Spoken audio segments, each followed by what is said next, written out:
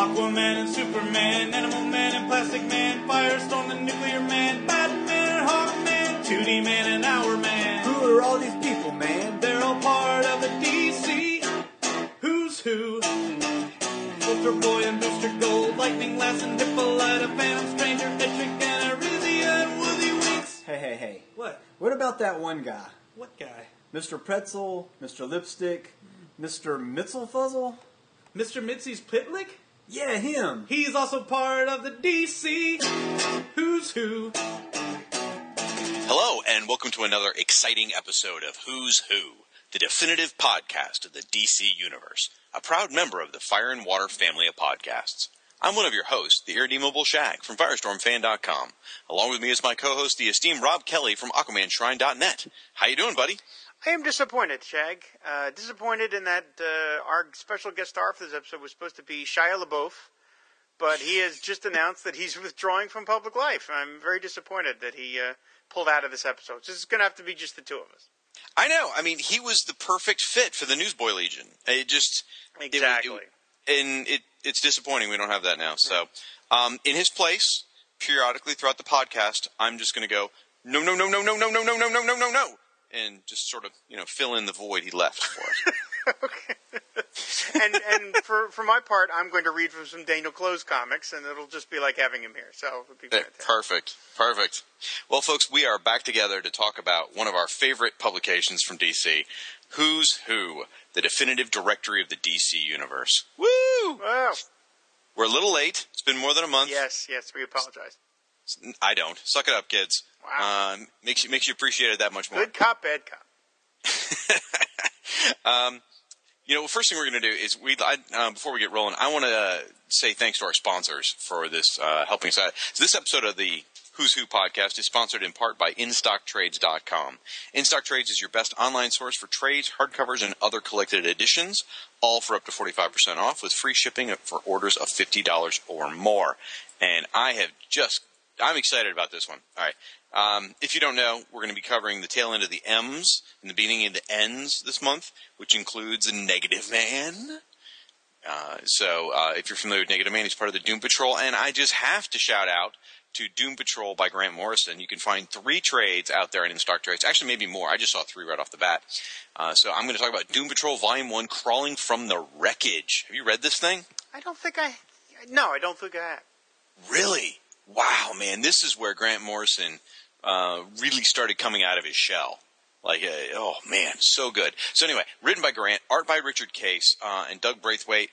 Got covers by Brian Bolland, so they're gorgeous. This thing reprints issues 19 through 25. It came off of a very sort of traditional Doom Patrol run. I think it was Paul Kupperberg. Yes, it was. Yeah.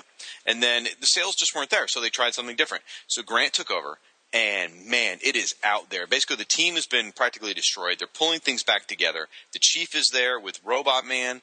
Negative Man has been transformed into this hermaphrodite being called Rebus. You've got Crazy Jane, and they're fighting against the Scissormen. Oh, man, so good. It normally retails for $19.99. You can get it on InStock Trades for 45% off for $10.99. You can also pick up Volume 2, The Painting That Ate Paris. Brilliant. That's actually where I started in the series. And Volume 3, Down Paradise Way, all for $10.99, all 45% off InStock Trades. I cannot recommend them enough. These things helped launch Vertigo, truthfully. Absolutely. My pick for this week is another characters from the book. It's Night Force. This is DC. DC Comics presents Night Force number 1, a 100-page spectacular. So this acclaimed creative team behind Tomb of Dracula reunited in 1982 for DC's Night Force. Now DC reprints issues 1 to 4 of this cult favorite series that taps into the lore of Dracula. And of course, that means it's Marv Wolfman, Gene Colan, and Bob Smith. The page count is 96 pages. So it's the first 4 issues. So it's a good little sampler. If you don't want to invest into a whole trade paperback of Night Force before you know whether you like it, this is the perfect thing. It's 4 issues. Normal price is $7.99. InStock Trades is selling it for $4.39. That's 45% off. So it's the perfect little. You just want a little taste of Night Force to see if you like it. This is the perfect book to get, and you will like it because it was a really fun book. You know what works well for that is that, like, I've ordered from In-Stock Trades before, and I always seem to find myself around the $45 mark. And it's like, I just need to get over 50 to get free shipping. Well, there you go. Pick up Night Force, $5. Absolutely. Boom. That'll make it happen. Can't beat that. So yeah, as I was hinting there, free shipping for orders of $50 or more, folks. So please visit InStockTrades.com. Feel free to go up to their Contact Us button and let them know you heard about them on the Who's Who podcast, part of the Fire and Water Network. So, all right. Well, let's talk about this. Folks, if this is your first time here, this is a Who's Who. What we're celebrating here is a 26-issue series. At least the first volume is. We will get into the second and subsequent volumes later. But 26 issues celebrating the 50th anniversary of DC Comics. It's alphabetical listing. As I said, we're doing the M's and the N's this time. You've got a cover jam. You've got no ads. 32 pages for $1. Beautiful, beautiful thing. Inside, you're going to get the entries on the characters. It's basically, you get a full page, you get a beautiful art piece, which usually takes up, I don't know, anywhere from a third to two-thirds of the page. Then you get their personal data. You get, like, their alter egos, occupation, height, weight, all this kind of stuff. Their history, their powers and weapons. It really gives you a feel for the character. And they've done these on all the different characters, teams, everything, and we're going to talk about that. And behind that cool image, there's going to be something in the background, what we call a surprint. Actually, I shouldn't say we call. It is called a surprint. It is called a surprint, yeah. Yeah, officially. We researched that. Trust me. I'm an expert in this now. And the surprint's a single color, and it shows something about the character. It usually shows a close-up of the face of the character without the mask. It shows you something about their history and background. So throughout the podcast, we'll be referencing the surprint. That's what we're talking about. This is issue number XVI. If you're Roman numerally challenged, that is number 16. It is cover dated June 1986. It hit the shelves. Set your Wayback Machine to March 20th, 1986. Thanks to Mike's Amazing World of Comics for providing that date. I got to tell you, I'm really excited about this issue. Like, I was looking at the cover, and I was going through the names, and then I just started counting. I'm like, wait a minute, there's no way. I counted, and over half of these characters, like, I feel actually really invested in. You know, like, some issues, what's that? Oh, boy. Well, yeah, like some comics, you know, we get one and it's like, oh yeah, like I know who everybody is, and I'm kind of fans of, like, you know, a few of these characters here and there, and yeah, whatever. I'm like really into a lot of these characters, so I'm excited. This is definitely one of those issues where the terms of big names there are no big names. There's virtually no big names in this issue at all, and yet it is one of the better ones of the series because of the art combos and some of the other things. But we'll get to all that in the next 5 hours. Well, when you say there's no big names, I'm going to take you to task there, because I would say there's no A-listers, and by A-listers I mean your Silver Age JLA. Yeah. That's usually what we mean. The Satellite Era JLA is what we consider the big. But really, there's some really, really high-level B-listers. I mean, Mon-El, that's a big deal. The Monitor from Crisis, at least at this point in time, is a big deal. Negative Man, kind of a big deal. You're stretching it there. Multiplex. Oh yeah. Oh, okay. Okay, fine, whatever. All right. Well, let's talk about the cover here. Gorgeous map. You know, I got a lot of notes on this. You tell me, what's your favorite thing on the cover? Well, I mean, again, it's by Perez and Giordano, which is a great team, and Perez was always exceptionally good at making everybody interact in interesting ways. I sort of like the idea that the biggest villain you've got here is, of course, the Anti-Monitor, although here he's just called Monitor 2. But I love the fact that there's only a couple of heroes that are bothering to go after him, which is Neptune Perkins and Negative Woman. So, yeah, that'll solve it, you know. It's, this is a guy that was destroying the multiverse, but Neptune Perkins will take him down. That'll be no problem. I think my favorite part of the whole thing is the fact that there are multiple multiplexes. I think that's a great nod to his powers. He is all over the place, peeking behind different people, doing different things. I think that's a great touch. I want people to count how many there are and tell us. I know how many there are, but... It's like Where's Waldo, but more. Exactly. Now, it's fair to say that the feature character on this cover is Mon-El. Sure. And he's there because of Legion of Superheroes. You know, Legion of Superheroes was one of their top-selling books of the time. He's a main character in that series, and he's in the forefront. Oddly enough, the other sort of main character, I would say, is the Mother Box. Huh. Well, yeah, that's true. Okay, yeah, that's true. So, but... That's it, though. There's no one else, really. That's it, yeah. Speaking of monitors, I just noticed this while we're talking about it. Did you notice the Monitor and the Anti-Monitor had the exact same pose? Yes. That's really clever. And the Newsboy Legion is trying to sell Monitor on their newspaper, I guess. No, they're not trying to sell him. Or they're showing. They're trying to share news with him. Oh, they're sharing the headlines with him. Okay. Because remember, he's all about gathering information. That's right. I thought that was brilliant. That's one of my favorite things on the cover, actually. Let's see. I love how Nightmaster is facing off against Morgan Le Fay. I just think that looks kind of cool. You got your two magic folks. You got Hegra in the foreground drinking a goblet. I mean, that's just creepy. I can't remember. Is she Darkseid's mother or Darkseid's wife? I think that's his mother. I think it's his mom. I think his mother, yeah. We'll find out. But you mentioned Negative Man, but you actually have Negative Man and Negative Woman. Both have passed out. And the negative beings have left their bodies and are zooming around the cover, which makes it really striking with that dark, rich black. Yeah, nice and pop. It's really great. I like that Mr. Terrific is in the arms of Night Girl for no real good reason. Actually, I think it's funny. I saw her in the arms of him. Interesting. Wonder which way it is. She's flying, though. Oh, that's a good point. He can't fly, so she's flying, so ergo she's doing the interesting. And she's going to bring up an interesting discussion when we talk about the hottest Legionnaire. She's going to buck the trend. Let's see, Misto. I dig Misto the Magician. Mm-hmm.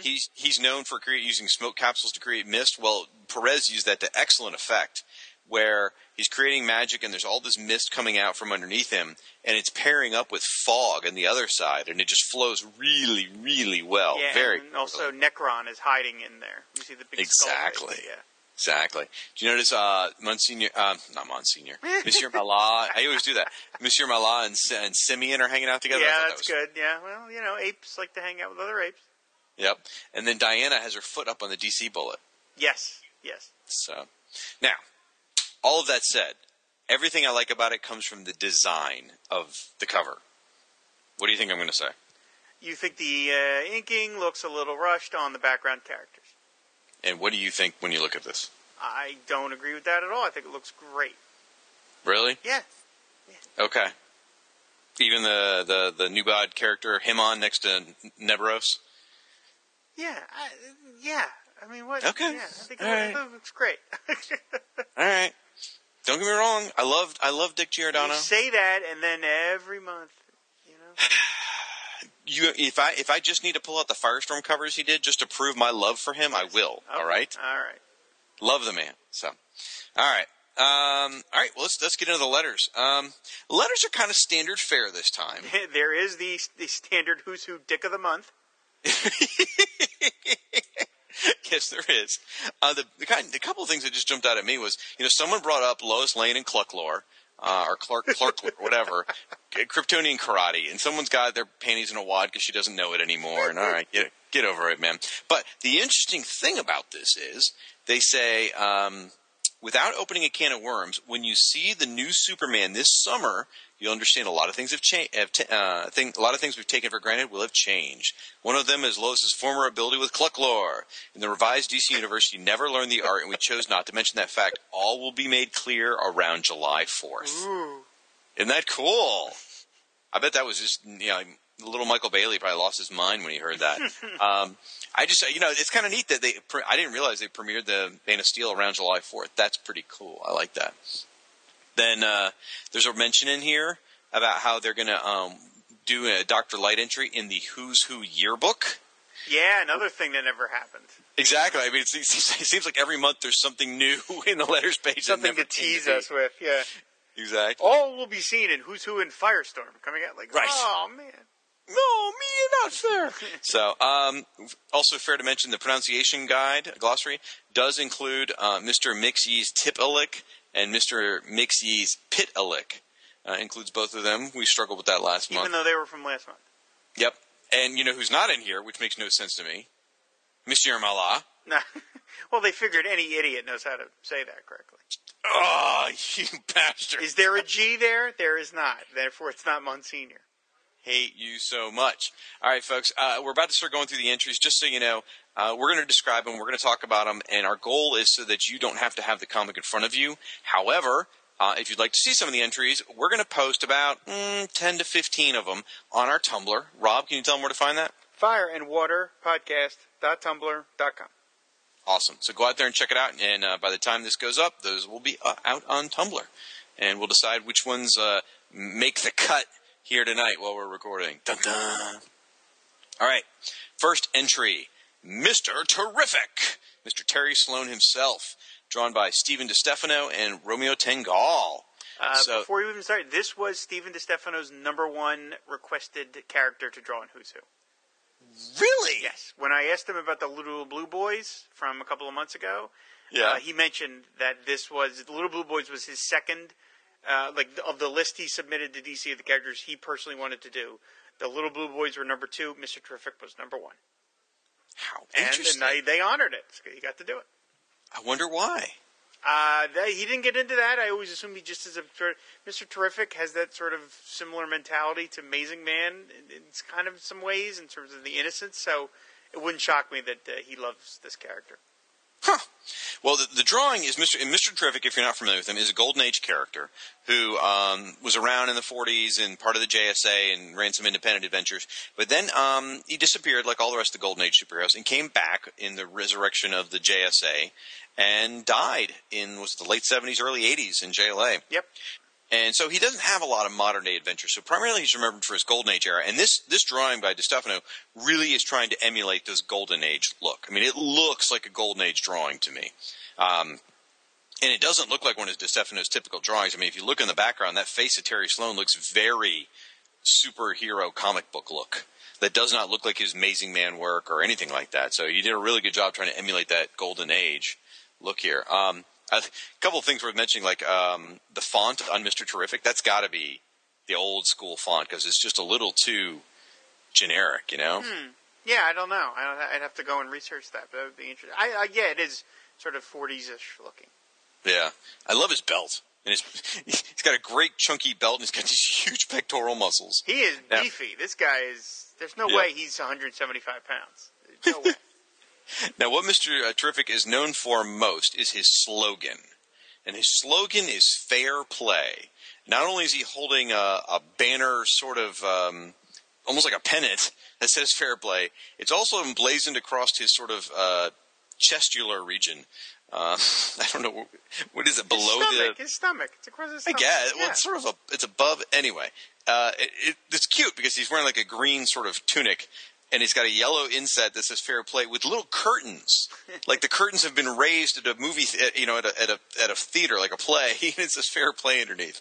Cracks me up. So if you don't know about Terry Sloan, the deal is that he's a genius. He finished college by age 12. He got bored. He was sort of depressed, and he ended up getting involved in superheroics by taking down a gangster named Big Shot. He came to love this. He came to love being a superhero. He was a master of all skills. That was his thing. He didn't really have any superpowers, but he was a master of every skill, which was really, in the right hands and the right writer, is amazing. And it was fun. Now, he was killed by the Spirit King in a Justice League issue that we don't want to talk about much here because there's a lot to say about that comic. But I've always been fascinated by this character because he was like the JSA member that disappeared, so I didn't get to see him, in the 90s revivals. So I always liked learning more about him. Geoff Johns did an amazing story with him when they were leading up to the JSA ongoing, where he was doing like an emergency tracheotomy in an alley to save somebody, and at the same time fighting off bad guys. I mean, it's just really, really cool stuff. Neat character. In terms of historic appearances, his first appearance is Sensation Comics #1, which is, of course, not Wonder Woman's first appearance, but pretty close. So it's like, it's a character, he's sort of like Zatara, who first appeared also in Action Comics #1. He's running back up to the much more famous lead feature. Yeah.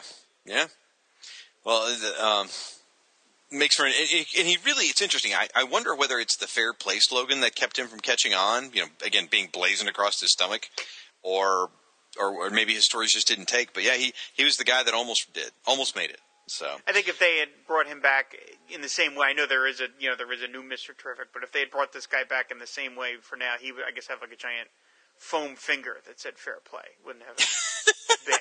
Well, the current Mr. Terrific wears a jacket, and it's emblazoned along the sleeves of the jacket. Oh, is it? Oh, right. Well, that's right.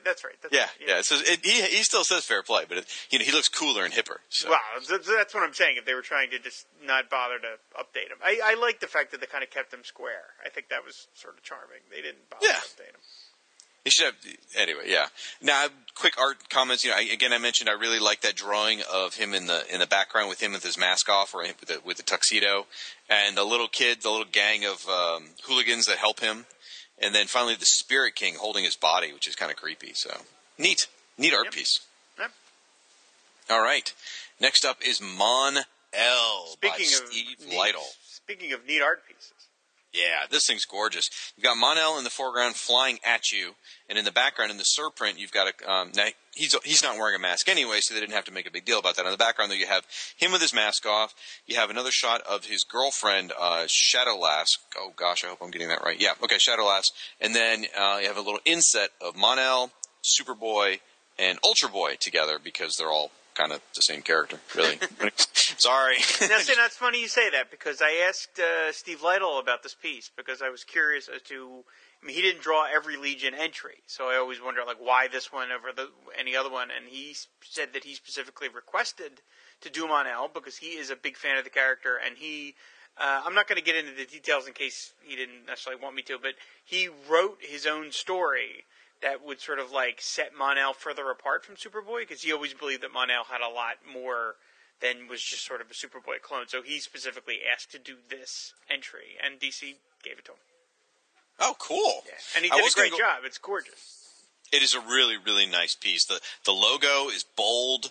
Mon-El, I love his sort of he looks like, a strange visitor from another world. He's got that sort of disinterested Clark Kent, what am I trusting? Christopher Reeve almost look on his face of determined superhero flying through space kind of thing. I love it. It looks really good. The design, really, really nice. The design is gorgeous too. I love the square, star pattern, but then it ends on the left hand side of the page. It doesn't go all the way to the left. It stops a little, which is just a nice little break with the circular pattern behind the other three heroes. It's beautifully drawn, beautifully designed, and Shadowlass looks super gorgeous. Yeah, she's way hot. And also you get a nice shot of a close-up of his eye, and you can see the stars in his eyes. Very nice. So, he's a jukebox hero right there. Now, some of the stuff about Mon-El, if you're not terribly familiar with Mon-El, basically he's from a planet called Daxam, which is very similar to Krypton. And when it's a little complicated, but all right. He left Daxam, ended up on Krypton, met Jor-El, and then left Krypton and headed for Earth. There, when he gets to Earth, he crashes, he has amnesia, he meets Superboy. Superboy thinks that he must be Kryptonian, because he looks like Kryptonian. I think he has a letter from Jor-El, if I remember right. I mean, I'm not making this up. A certificate of authenticity. Right. And so he has amnesia. So Superboy convinces himself that Mon-El, or Largan, whatever you want to call him, is his brother, his long-lost brother from Krypton. And so he names him Mon-El, Mon as in Monday, and El as in his family name. So he becomes Mon-El. That's where the name comes from. I'm not making this up. I know you're not making it up. Well, some people are like, no, that can't be right. Anyway, so eventually they figure out the truth that, for example, kryptonite doesn't affect him, but lead does. So he gets very, very sick. He gets a lethal dose of lead poisoning, and if you read a lot of the history, Superboy kind of caused that. But anyway, to save him, they put him in the Phantom Zone so that they can wait to find a cure for lead poisoning. Well, they don't find one for 1,000 years. Brainiac 5 pulls him out of the Phantom Zone, gives him the cure, and then Mon-El joins the Legion of Superheroes. So it's sort of a tragic story in that he spent 1,000 years in just in limbo in the Phantom Zone. But, you get this great hero for the 30th century. Now, here's some of the weird stuff. I did some research on this. I'd always heard the story that he got lead poisoning, and they stuck him in there, and they pulled him out in the Legion times. Well, I always wondered, was that in one story that happened later? Well, sure enough, it was more than a year of publishing that he was stuck in the Phantom Zone. It was like Superboy met him, stuck him in the Phantom Zone. Mon-El popped out once or twice for adventures, and then it was a little more than a year later when they pulled him out in the Legion. So I guess when they stuck him in the Phantom Zone, they really didn't know how they were going to resolve that at that time. They didn't know he was going to be a Legion character. So that's kind of an interesting historical aspect to it. There's also some interesting language in here. Like it says the Daxamites came from the same seed stock as the Kryptonians. I thought that was kind of interesting. So maybe someone seeded the planets. I don't know if that's hinting at that. And apparently Mon-El also invented Element 152, which is the element which allowed the flight rings to anti-gravity flight rings. Look at that. Now, here's some of the more interesting stuff. Turns out that, again, in my research, I found out that this story that appeared in Superboy Superboy 89 is actually just a retelling of a previous story. There was a story prior to this where Superman met an alien from another planet. Very similar story. Guy came, landed on Earth, had amnesia, had the same powers as Superman. It was exactly the same story. It just was a slightly different planet and a slightly different name, but it was almost identically the same story as what happened here with Mon-El. Well, I don't know how long it was, 5-10 years later, whatever. The writers at DC decided, well, you know what? The kids have turned over. The readers who read that story have turned over. We can just repurpose this same story and, do new art and keep a lot of the same aspects of the story, and no one will know the difference. So really, this is the second time the story got told. So they changed it. He became Mon-El instead of whatever he was called before, and it was Daxam instead of some other planet. So how very interesting that this has happened before. Wow. And did you know this? I never noticed this. Mon-El's costume, you notice anything about it? No. It's exactly the opposite colors of Superman's. Oh, well, sure. Yeah. When you look at, yeah. Yeah, I didn't know that. I mean, he's got the red top instead of blue. He's got a blue cape instead of red. He's got blue boots instead of red. He's got red pants instead of blue. And I never noticed he's got trunks on. Yes, he does. He's even got trunks that are blue instead of red. So it's sort of totally, slap in the forehead. I should have totally seen that, especially after James Robinson's run where his costume was purposely inverted from Superman's. But I never picked up on it. So there you go. I didn't, as we all know, I hated the Legion as a kid, and I still do. But so I didn't read. I didn't read much of it, but I did remember the whole angle of him being trapped in the Phantom Zone with the other villains, and that always terrified me as a kid because it was like the one good guy in a prison, unsupervised prison of bad guys. That just sounded terrifying to me. I mean, there could be a whole series of adventures, like almost like a sword and sandal series of stories there in the Phantom Zone of Mon-El fighting his way against all the evil Kryptonians and stuff like that. Fighting Zod and everything. Ooh, it just sounds scary because you can't ever get out. So, like, right, you're stuck. It's awful. In a world he never made. So, Mon-El's also suffered many, many retcons over the years, from meeting Superboy in a Pocket Universe to Mon-El's been changed to M'. I mean, just a lot of different changes. I actually don't even know what the status of the character is right now because Legion, Legion's not being published right now. No, I guess not. It's canceled, right? Right, but I mean, just let that sink in for a minute. There's no Legion title anymore. That's crazy. After 40, 50 years of Legion, just stopped? Just not right. So, I blame you, Rob. Anyway. All right, next character. Moving on to Mongul by Jim Starlin. Mongul, if you're not familiar with the character, shame on you.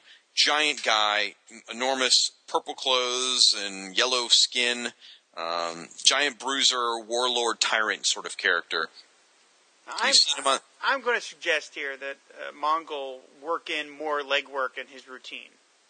He's clearly concentrating much too much on the upper body, and he's got, it's just a suggestion. He is roid monstering it. There's no doubt about that. Absolutely. Mongul, I'm sure you know him from the animated series. I'm sure you know him from Death of Superman and what do you get for the man who has everything? Thank you. I couldn't come up with the title. He's been in a million things. Giant alien tyrant conqueror guy. Not a very pleasant dude, but art again by Jim Starlin. I had to look this up. Did you know why Jim Starlin drew this? Why? Yeah. Why Jim Starlin had this entry. No. Oh, well, he drew the first appearance of Mongul in DC number 27. You are absolutely correct. DC Comics number 27. He drew that. I did not know that. Yep. So the Superman Green Lantern issue, I believe. Yep. Now I noticed that there's an error actually in this printing. It says here that Mongul kidnapped some people in order to coerce Superman to work for him because he needed Superman's help in getting this crystal key thing. And it says Mongul kidnapped 3 of Superman's closest friends. Lois Lane, Jimmy Olsen, and Steve Lombard. What? No, not Steve Lombard. So I'm just thinking Superman would be like, well, I saved 2 out of 3. That's not bad, right? You're going to lose a few on missions like this. Right. It's bound to happen. Steve's like, no, I'm ready to go. Oh, bye, Steve. We got to go. Anyway, his first appearance was a DC Comics Presents with Superman and Martian Manhunter. You don't see a lot of Martian Manhunter in Who's Who. Probably a good thing. But anyway, so that was a dig for Frank. That sure was. In the background, in the surprint, you actually see Mongol pasting Martian Manhunter. Superman's back there. And then you see the Black Mercy, which, again, Rob referenced the story. They also adapted one of the better episodes of Justice League with the Black Mercy, the man who has everything. Is that how? I thought of the thing. What do you get for the man who has everything? I think could be. What it was. That's probably what it is. Yep. It's by Alan Moore and Dave Gibbons. Yeah, I mean, you're familiar with the story. I'm sure you are, folks. You are, whether you know it or not. Also, there's references in here to Starman. So there's a lot of neat history in here. Mongol's an interesting character. At one point he died, and they replaced it with Mongal. And yeah, I know. And then Mongol had a son. I mean, there's a lot of stuff. Hi, I'm Mongal. All right, stop it. She wasn't quite like that at all. Okay. No, she was not a. It was like that awful female Jabba the Hutt in Phantom Menace. Oh, I'm gonna get sick. Really? You had to bring that up? Misa, enjoy it so much. One of the things I've realized about Mongol is Mongol, I think, is the villain you use if you don't want to use Darkseid. Because Darkseid comes with all that New Gods baggage. Yeah. And if you don't want to get into that, but you need big, bad, powerful, interstellar muscle guy who is also a super genius and has all kinds of powers, I think you get Mongol. That's a very fair assessment. Yeah. I don't mean it as a knock on the character. I just mean it's like Darkseid. If you work Darkseid in, you eventually feel like you got to work in Mantis, and everybody. Here, Mongol just is sort of self-contained. I'm not sure many people feel they need to work in Mantis. Maybe Desaad, not Mantis. The boom tube. It's got to be like a giant plot. You know what I mean? Like nobody just fights Darkseid. It's got to be an invasion of the blah blah blah blah. Yeah. Mongol is just he just shows up and does his business. Well, he either shows up and does his business, or he's responsible for any alien invasion, and it doesn't really matter why. It's like you don't need to make a big deal. Like you just need aliens invading. Who cares why? I just want the fight. Right. So he was good with again Death of Superman. He was good with War World, all that stuff. So they really did a good job with him in Post Crisis. They really did. Next up is the biggest lie of the book. Monitor 1 and 2. I call bullshit. Yeah. Sorry. What happened here is Who's Who number 1 came out the same month as Crisis number 1. Or no, I'm sorry, the month before Crisis number 1. So they couldn't fit Anti-Monitor in that issue because he hadn't even been introduced yet. So here they just malarkey it and call him Monitor 2, Electric Boogaloo. And no sir, refuse to accept that.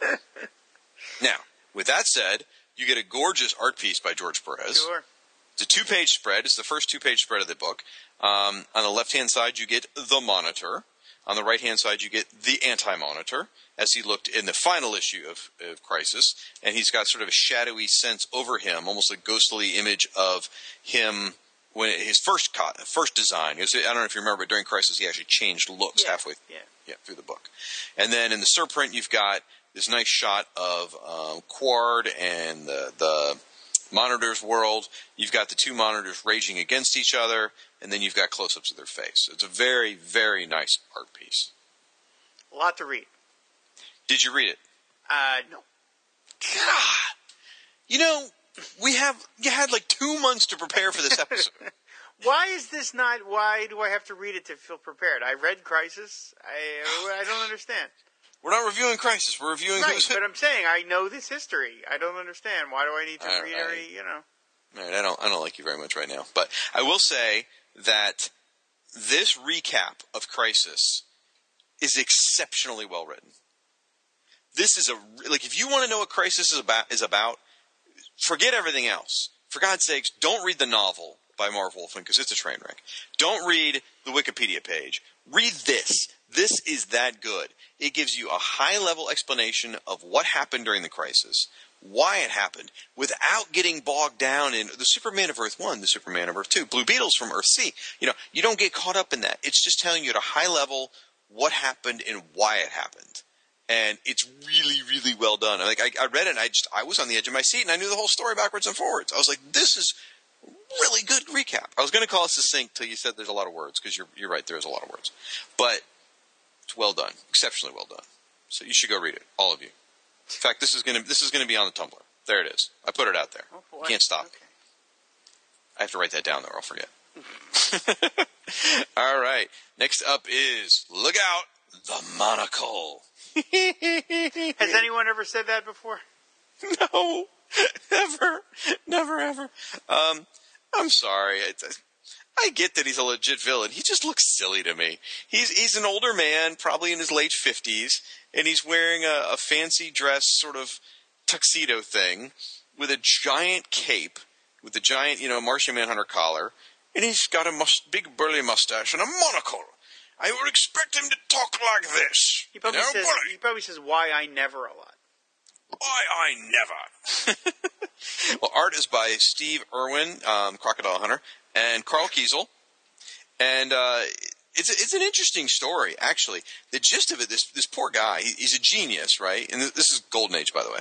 He's a genius who ran an optical store and sort of started, of course he did, and started focusing on radiation and things like that and what it can do. Anyway. Because those two things are totally, yeah. You run a glasses store, and you start worrying about radioactivity. Yeah. So we're reading a comic book about superheroes, and you're going to draw the line at somebody who experiments in an optician store. Okay, I see. You've got your drawing the line. I just feel as though those two fields don't ever overlap. Well, I feel bad for the guy. He happens to own his shop on like this valuable piece of land, and the bank is in trouble. And so they screw him over. They fake a bunch of stuff and make it look like he didn't pay his loans and foreclose on his business. And they steal it from him. Damn Goldman Sachs. So he goes and kills them. Good for him. Right. Wait a minute, John. Wait a minute. The monocle killed a bunch of bankers. He's a hero. Wait a minute. What are we talking about? Right? Exactly. The 99% love this guy. This is great. Anyway, it's and he fights Golden Age Hawkman and Hawkwoman or Hawkgirl, which is pretty cool. And eventually he he plagues the JSA and Infinity Inc. and all them. And his shtick, originally he's just holding his weapons, and he's called the monocle because he wears one. But eventually he incorporates them into his monocle. Good idea. Right. I mean, if you're going to go with the name, you go big or go home. Anyway, I do love seeing, like, in the Surprint, there's this great shot of him melting, looks like a bank vault with his monocle, and he's got his hand up to it and everything, like, and the cop's got his hands like, as if, like, the heat's excruciating. Meanwhile, Hawkwoman's taking him down, or Hawkgirl's taking him down in a shot, and he's zapping Hawkman. And the Surprint's really nice, actually, because you get Hawkman, Hawkgirl, a bank vault, and you get the close-up of his face with the monocle on. It's really nice, and the Crocodile Hunter did an exceptional job on this. Proving that anyone can be made cool if they're done right. He was one of the villains in the JLA, JSA, Secret Society Supervillains 3-parter from JLA 195 to 197. Yeah. He is really cool in that story. I really like him. It's the first time I ever saw him when I read those stories. I was like, this guy sounds cool. He looks cool. It was drawn by George Perez, so there you go. Well, okay. But it was like, I actually thought he seemed like a perfectly cool villain. He seems a bit like a Mort here, but, I liked him a lot in that 3-parter. Yeah. I like his logo, the O in monocles as a monocle. That's what's on his business card, I'm sure. Right, it looks cool. So, it was kind of interesting. Steve Irwin, this was some of his first artwork for DC. After this, he went on to draw Checkmate and Deathstroke, which I didn't realize. And that was really probably before he got into the zoological business. So, it's good stuff. Just working that joke into the ground. I am. I'm not going to let it go. Well, you didn't pull out any magical stories to contradict me, so I kept going with it. Next up is Monsignor. Just kidding. Monsieur Malat. Again, why it's not in the pronunciation guide, I don't understand. As a kid, I struggled pronouncing it as a kid, and if it had been the pronunciation guide, I wouldn't have got it wrong all these years. So I'm just saying. Thank God he's not called Monsieur Mallow, the Nuclear Man. Exactly. And then they got to get an artist named Bill Sienkiewicz to do it. Sienkiewicz.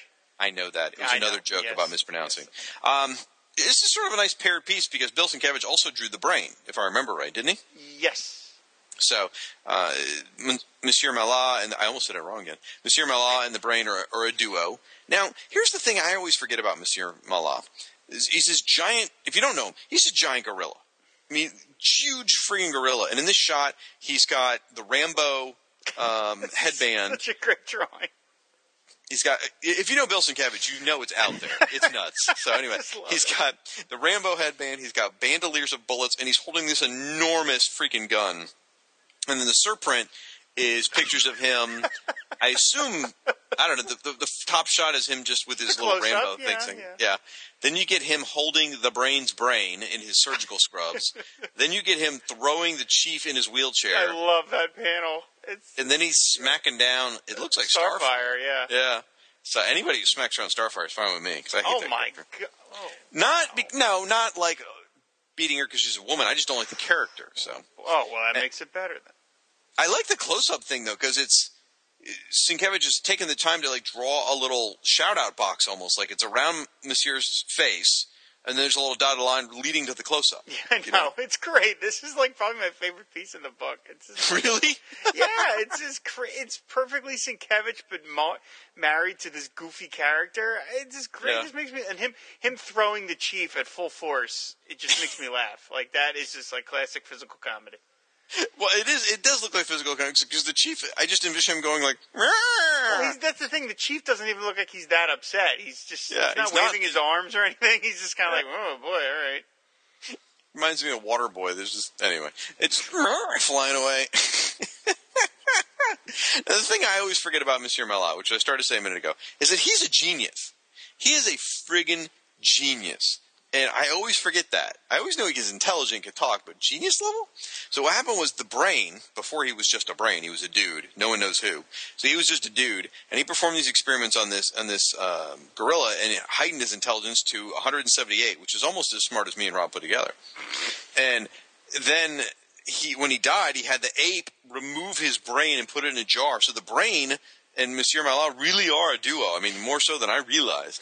And together they, part of the Brotherhood of Evil, and they followed it through most of the incarnations, and he fights, the Teen Titans a lot.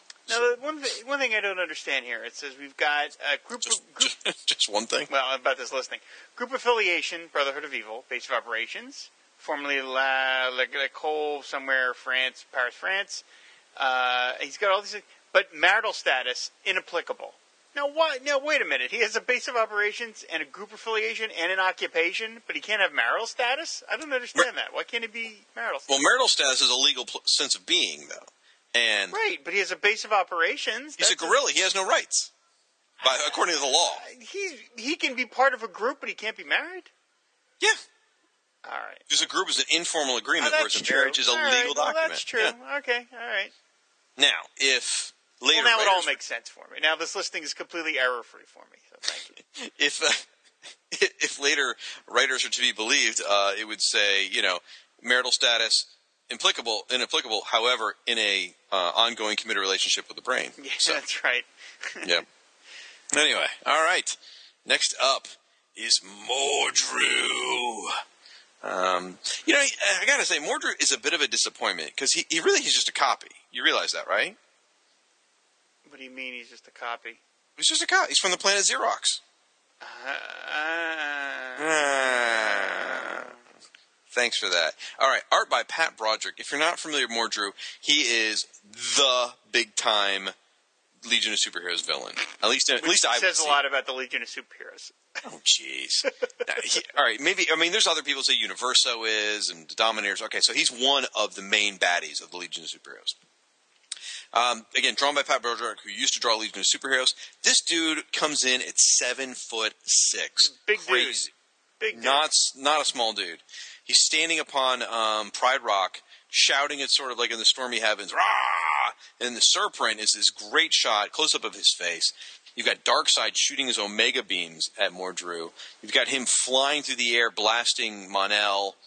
You've got Superboy burying him in a cave of rocks, or a pit of rocks. It's really impressive artwork. Broderick really went to town on that surprint. I'm really impressed with this one.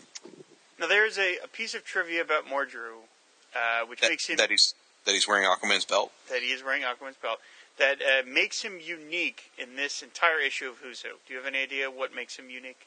Other than the fact he's 7'6"? Well, it's not in the text here. No, it has nothing to do with it has nothing to do with him as a character in a story. Oh, okay.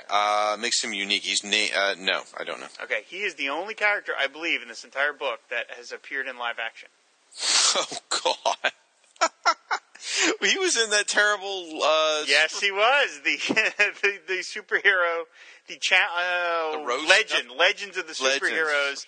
NBC special. He was portrayed in live action for some ungodly reason. He was picked as a character to be in that book, but he's the only character in this entire book that was transferred into live action. Now, maybe I'm wrong on the New Gods section. There's maybe one of the New Gods was put into the Smallville episode or something, but I'm pretty confident to say Mordru is the only guy to appear in live action. So he's a big dude. And unfortunately, if I remember right, they were pretty faithful to his costume, too. Yes, it's a complete and utter disaster, and it looks ridiculous, but that was the point, so...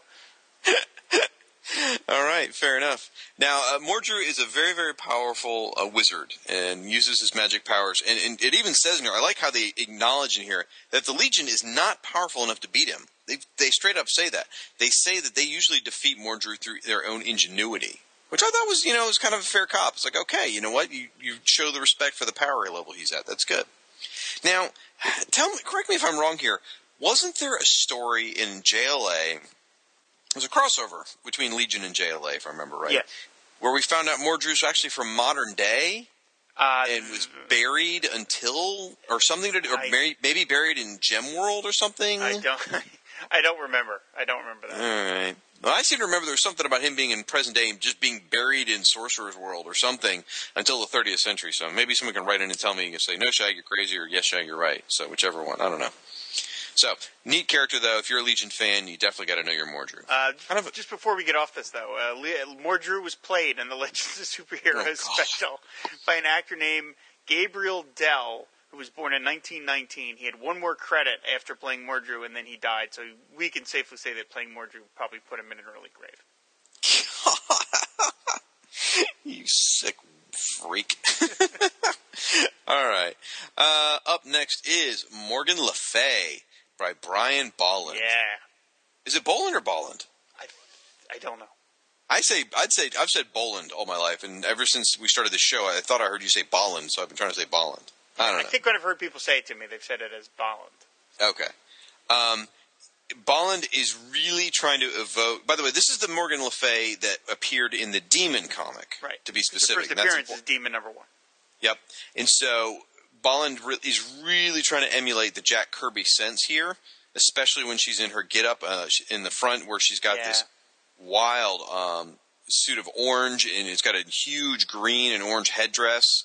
It looks very, ancient mystic sort of looking. And then in the Surprint, you've got a close-up of her hair, you've got a close-up of her fighting the demon, a close-up of her as an Egyptian princess, and then fighting Merlin. And I got to tell you, he did an incredible job evoking Kirby at the same time drawing her smoking hot. Yeah, that's a great listing. Yeah. That bottom right picture, her fighting the demon, I mean, I can't take my eyes off her. She is really sexy in that. Brian Bolland was physically incapable of drawing unattractive women. Man. Couldn't do it. Now, there's actually a misprint on the cover, interestingly enough. Because I was trying to do some research on her. I was using the front index, and I couldn't find anything on her. Turns out they spelled Fay wrong on the cover. They spelled F-A-Y instead of in the inside as it's F-E-Y. So. Brenda Pope, why have you forsaken us? I know, I tell you. Now, here's the part that sort of blew my mind when I started doing the research. Brian Bolland is, especially at this point in time, best known for drawing what? Well, at this point, Camelot 3000. And what characters in Camelot 3000? Morgan Le Fay. Not this version. No, not this version. Which they point out. Yeah, they even pointed out. So, which you would have known if you read the entry. But it's interesting to me. I know that. What are you doing? It's interesting to me that they got Brian Bolland, who's associated with the character, in a different iteration to do the drawing. Mm-hmm. You think they would purposely avoid him for that sense? But what the hell? maybe he asked for it. I don't know. Yeah, maybe so. And they compare her to Dr. Fate in here, which is impressive because they're both powerful mages. And there's a lot of talk about Merlin and the demon. So they talk about a story where she fought Man-Bat. I don't know what that story is. I want to read that though. I think it's a power record. So. Oh God. All right. Next up, I don't know how to say this. Morphia? Maybe. Oh, is it in the pronunciation guide? Let's find out. And survey says yes. Morphia. Ooh, look at that. I nailed it. All right. Yay me. Morphia is a character from Atari Force. We haven't seen one of those in a while, have we? No. Art by Kara Sherman Torino and Bob Smith. And it's very, very beautiful artwork. Morphea is sort of an insectoid alien, a green insectoid alien.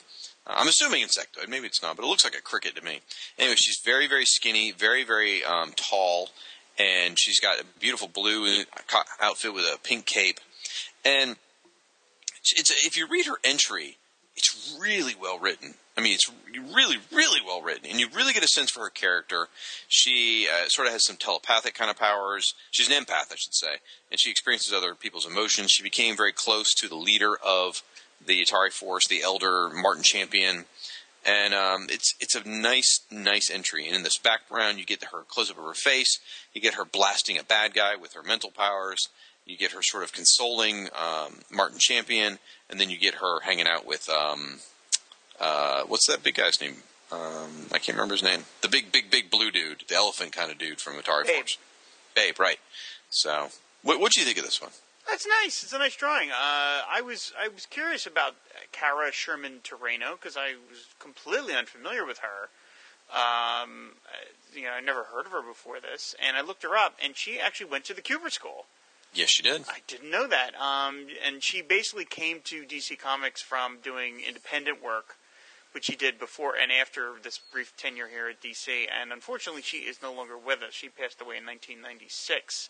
I believe this is the only piece she did for Who's Who. I think it is. She died at the young age of 44. Yeah, very sad. Very young. I did the same research you did. I was in the exact same situation. I was like, who is this person? Yeah, This art is gorgeous. Why have I not heard of this person? Yeah. Now, she did draw some issues of Aeron. So, okay. All right. Yeah. She was one of the few women at the time working in mainstream comics. So good on her. Yeah. So it's definitely worth looking at this piece, folks.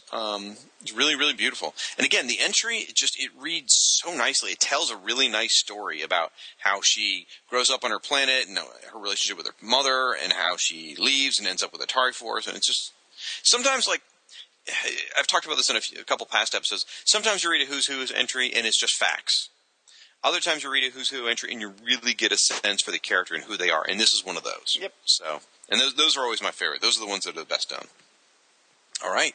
Up next is Mother Box, drawn by Jack Kirby and Mike Royer. This entry always blew my mind as a kid. The whole thing where Orion holds the Mother Box in front of his face, where he looks all crazy, like crazy hair and crazy mono eyebrow, and then Mother Box changes his face into somebody handsome. It's like, I don't know, it always disturbed me as a kid. I don't know whether it's because I felt like, it was this monster disguised as a normal-looking person, or that he was so vain that he had to use his powers to make himself look better. I don't know. But a Mother Box is a device used by the New Gods, and New Genesis really specifically. Essentially, it's a catch-all device. It's for whatever the writer needs at the time. My best description of it would be it's half sonic screwdriver, half utility belt. With a little bit of iPhone mixed in. Yeah, right. It's got apps. I need the BoomTube app. Boop. I listen to all my podcasts on my Mother Box. You can listen to this podcast on a Mother Box, by the way. Exactly. Damn, the Wi-Fi's down. So, I don't know who the dude is down below that's doing something to his arm there. It's almost like he's a robot. Is that what that guy is? I have no idea. Somebody keeps his Mother Box on his shoulder. And then there's one where the Mother Box is just floating over the Forever People, so no one really cares. But it's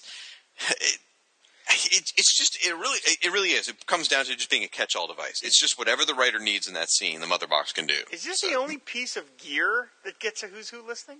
No, Batman's utility belt did. You're right. Yeah, you're right. Okay, take it back. I was racking my brain. I was like, what other thing? Like Magic Lasso, like none of that stuff. So yeah, okay. But other than that, this is the only. I think Starman's rod gets some play in the Black Canary entry, but other than that, yeah. Oh Lord. Completely inappropriate. It was, wasn't it? Next entry is Multi-Man. Oh, man. Hiya, folks. Enjoy my upsetting shorts. I didn't even see that till now. Thank you. Why doesn't he have long pants? There's no reason for him to have shorts. Well, why does he have no sleeves and a giant head? Yeah. It's It's very much an Invisible Destroyer type of character where he really belongs in the background of a bar scene in Brave and the Bold, and that's about it. But unfortunately, he appeared in a lot more places. Anyway, art by Chuck Patton and Larry Molstead. And I have to say, I mean, other than the Haya, as you mentioned, crotch shot, they do a pretty good job with what they've got. It's great. Chuck Patton was great for this stuff. I only assume he was assigned this as a form of punishment. He turned something in late, so... You're off Justice League and you have to draw Multi-Man. Yeah, well, I'm here to pick up the mirror piece for Who's Who. No. We gave that to somebody else. Somebody just as good, though. Multi-Man, he wears a blue sleeveless sort of shirt and blue shorts that are far too short. He's got bare arms and bare legs. He's got little red boots, or he's got red boots and red gloves and a huge red collar and an enormous freaking head. And pointed ears and a little mustache. It's sort of like, I don't know. It even talks about in the origin here how his head got big and his body atrophied. And there's a little bit of Hector Hammond and the Leader going on here, sort of thing. They would make a great team. Hector Hammond, the Leader, and Multi-Man? Yeah, oh yeah, the Brain Trust. There you go, done. Sure. Two interesting characters and one not so much. His power is really strange. First of all, he fought the Challengers of the Unknown, so no one really remembers him, which is unfair, because Challengers of the Unknown is a pretty cool-looking team, but I still need to pick up that showcase. He basically gains the power out of his own selfishness. He steals these powers, and he gets a new power every time he dies. So essentially, he's Resurrection Man. Really. I mean, in a sense, he is. And eventually he ends up settling on sort of, he goes through a couple different powers. You know, at one point he grows really big, and then he does an insect form, and there's all this different stuff. Anyway, by the end of it, he sort of becomes, he gets some mental powers, and just stays this bald sort of dude. Honestly, I've kind of forgotten what his final powers are. Wasn't it mental powers? Yeah. You got to help me out here. Okay. Yeah, strong telepathic powers. There it is. Okay. Now, for me personally, I joke about him being in Brave and the Bold in the background scene. Really, where I know him from is the Injustice League. From the Giffen and DeMatteis, is that right? Mm-hmm. Era of the Justice League, and then eventually like Justice League Antarctica and stuff. He's great in there. He's this really sort of, if I remember right, arrogant jerk throughout that run, and he's a lot of fun. But he wasn't there yet when this was published. I love whoever wrote this really tried to make him sound impressive, because they talk about that at one point he is captured and put in an escape-proof cell deep within Challenger's Mountain. And then the next paragraph is, the inescapable prison proved to be anything but for the genius of Multi-Man. All right. All right, stop it. Well, the beautiful thing is they kept locking him in there and he kept breaking out. I wouldn't put a prison in my headquarters. I'm just saying. Like, I don't think that's the way to... First of all, I don't think it's legal. Second of all... Yeah, well, you know. It's like Superman Island. Really? I mean, come on. You're allowed to do that? Anyway, I wouldn't want criminals to break out while they're still in my headquarters. I'm just saying. All right. Up next is the entry you've all been waiting for. All the match heads are waiting for. It is Multiplex by Joe Brzezowski and Greg Brooks. This piece is a killer. What's that? This piece is a killer. You like it? That was my joke about Greg Brooks, but that's okay. Oh, Lord. God, man, you're groaning at my jokes. Okay. In the foreground, you've got Multiplex standing there resplendent in his original costume, which I absolutely love. It's a blue and purple ensemble. He's got the best helmet outside of Magneto in all of comic books. He's got this cool tunic that's got, it's sort of like these two light blue, they're almost like oblong pill shapes, but it's supposed to represent the split nature of Multiplex. Multiplex's power is he can produce duplicates. The more energy absorbs, the more duplicates he can create. The beauty of it, though, and Jerry Conway, when he created this character, really thought about this, mass diminishes when you replicate. So each incarnation of Multiplex is a little smaller. To the point where in the surprint, there's a picture of Firestorm being attacked by 1 foot high multiplexes. They're adorable. Like you want to put one in your pocket and just, ride it around with it. Anyway, I mentioned this art piece is by Joe Brzezowski.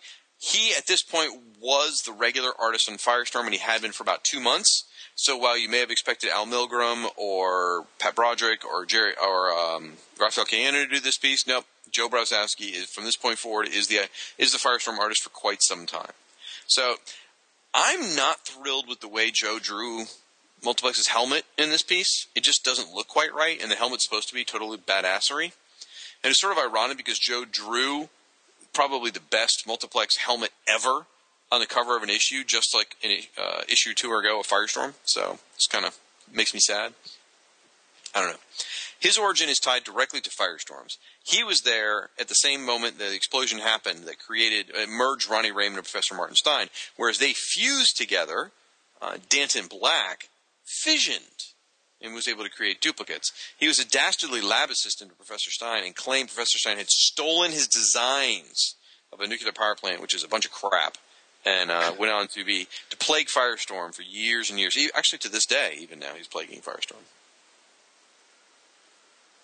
You got to have something on Multiplex. I was just waiting. I was waiting for you to finish. This is like your moment. This is your big guy. So I'm pretty excited. Okay, I can tell. Well, that's why I was trying to give you your space. I would say my only real thought about this is I think Kenner missed a bet not making him part of the Superpowers line because A, they had a Firestorm figure, of course.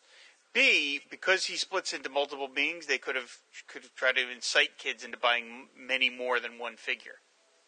You know, they could have saved themselves some money and create, like when they were going to do those big deluxe packs they were planning. Mm-hmm. You know, they could, instead of for Multiplex, they just do a deluxe pack. There's 2 figures in one pack. There you go. Yeah. You know, they only have to, they don't have to make a new mold. They just make another one. When I was a kid, I had like 10 Stormtrooper figures because Stormtroopers were, these faceless group. And so, you could have had multiple multiplexes. Yeah. And surprisingly, it's not that common. Even though the power sounds kind of like, okay, yeah, whatever. If you really think about it, there's not that many villains out there with that power. You know? I guess so. It's not as common as it seems on the surface. So, love that costume. All right, next up. Oh, crap, I better go to the pronunciation guide for this one. Hold on.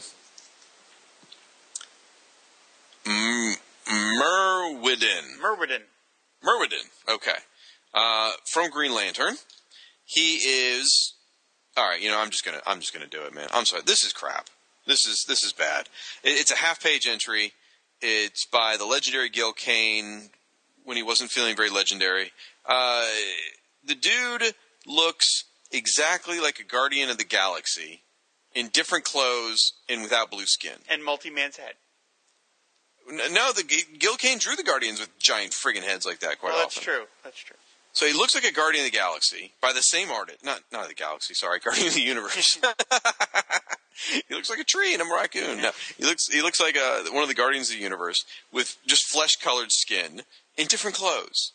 And then this part's not Gil's fault, but oh God, the character has so many problems with it. He uses rhyming spells, okay, and then he fought Abin Sur, and check this out. This is how Abin Sur decided to handle him. Instead of putting him in one of the science cells, Abin Sur decides to shrink Merwidin down to microscopic size and imprison him inside his own power ring, on a barren micro world within his own power ring, because that's not going to come up and bite me in the ass later. Violating that prison rule that you just mentioned. Right, exactly. So, of course, he frees himself from there. And then even when Hal Jordan gets a new ring, for whatever reason, Merwidin's prison gets transferred to the new ring. They have science cells for a reason. Just use them. This one really bothers me. Can I tell you, for many years, up actually until we did this series and I started looking through these issues, I realized that his name is not Mr. Whiteden. I always just read it wrong. It is Merwidin, not Mr. Whiteden. I always just... apparently you don't know your alphabet that well. Yeah, I know. Why would he have been there? Yeah, I know. For some reason, I just flipped those 2 letters for some strange reason, partly because I didn't care about this guy at all. I guess that's true. There we go. All right, I'm moving on. So as I said, Merwidin was the top half of a half-page entry. The bottom half is Misto, Magician Detective. Love the little subtitle there, Magician Detective. That's awesome. This is drawn by Dennis Cowan and Greg Brooks. Go ahead. I already did it once. That's all right. And he is, I love his story. He's a pilot who stops his plane to go help this old man. It's the typical you help an old man and he trains you to do shit. He's a pilot. He lands to help this old man who's in trouble. He fights off the bad guys. The old man then agrees to teach him the art of sleight of hand and teaches him magic tricks. And so he then comes back to America and ends up using his magic tricks to entertain children, but ends up dealing with criminals, and he decides to use his magic to fight crime. You can tell, this is, you mentioned a thing about the old man. Like, that's a comic book conceit that when someone, our ostensible main character meets an old man, the old man goes and does something cool, like trains you in some really cool art, as opposed to real life where an old man will just tell you some boring stories or about the good old days when women and the coloreds knew their place. It's just like... oh my God! It's just not... Those are the stories you're going to get nowadays. They're really not... No old man's going to train me and teach me magic. I mean, come on, it's ridiculous. Do you remember a couple episodes back where I talked about... I guess it was our DC moving to California episode where I mentioned that I wrote a story that I was going to pitch to Vertigo, and it was updating one of their characters. Yeah. It was this character. This is this is the guy that I picked. I picked him out of Who's Who because I'd never heard of him before because these are all from old issues of Detective Comics, and But yeah, something I liked. I think the artwork is really cool. I mean, I'm a fan of Dennis Cowan. I like the surprint is on his cape, which is neat. But I mean, they have to because there's so little space. Right. But I just thought he looked cool, so I updated. I wrote a whole story where like he disappeared for many years, and he had a daughter that went to find him, and he is like trapped in this thing. And it was I wrote it many years ago. I've never read it since. I've lost it, but I remember thinking it was kind of a fun little update of this guy. That's a cool idea. I like that. To describe the art, I mean, what you've got in the foreground is he's doing, prestidigitation. I almost said that right. I think you did say it right. Very good. Thank you. And he's got a tuxedo on like a magician would have. He's got a flowing red cape, and as Rob said, you can see in the surprint he's using. It looks like he's throwing cards at the gangsters to cause them to maybe drop their guns or something, and then he's throwing cards elsewhere in the surprint, and then you see a close up of him as I believe a pilot in the background. It's a nice image. There's a lot I like about this entry, and there's some other concerns I have, like the whole idea of using sleight of hand to defeat bad guys is a little sketchy. But the biggest thing I'm a little hung up on, it says Misto Magician Detective. Nowhere in this entire entry is there anything even indicating the slightest bit of detective skills. Okay, I think I have some explanation for that. Detective Comics, for many years, ran different backups, and some of which were a little on the sketchy side in terms of detective. Like, for instance, Aquaman had a backup in detective for about 7 months, and he's not a detective in any way. Good so point. I think they just slapped the word detective on a lot of characters just to sort of like, no, he's a detective. He looks for things. That time he tried to find his car keys, it was like a detective show. he was detecting them. Well, Misto premiered in 1954, and he ran for about 10 issues. So, now, I don't know if I've ever told you this. My dad was actually a professional magician. No. Yeah. Wow. He's a magician, magic collector.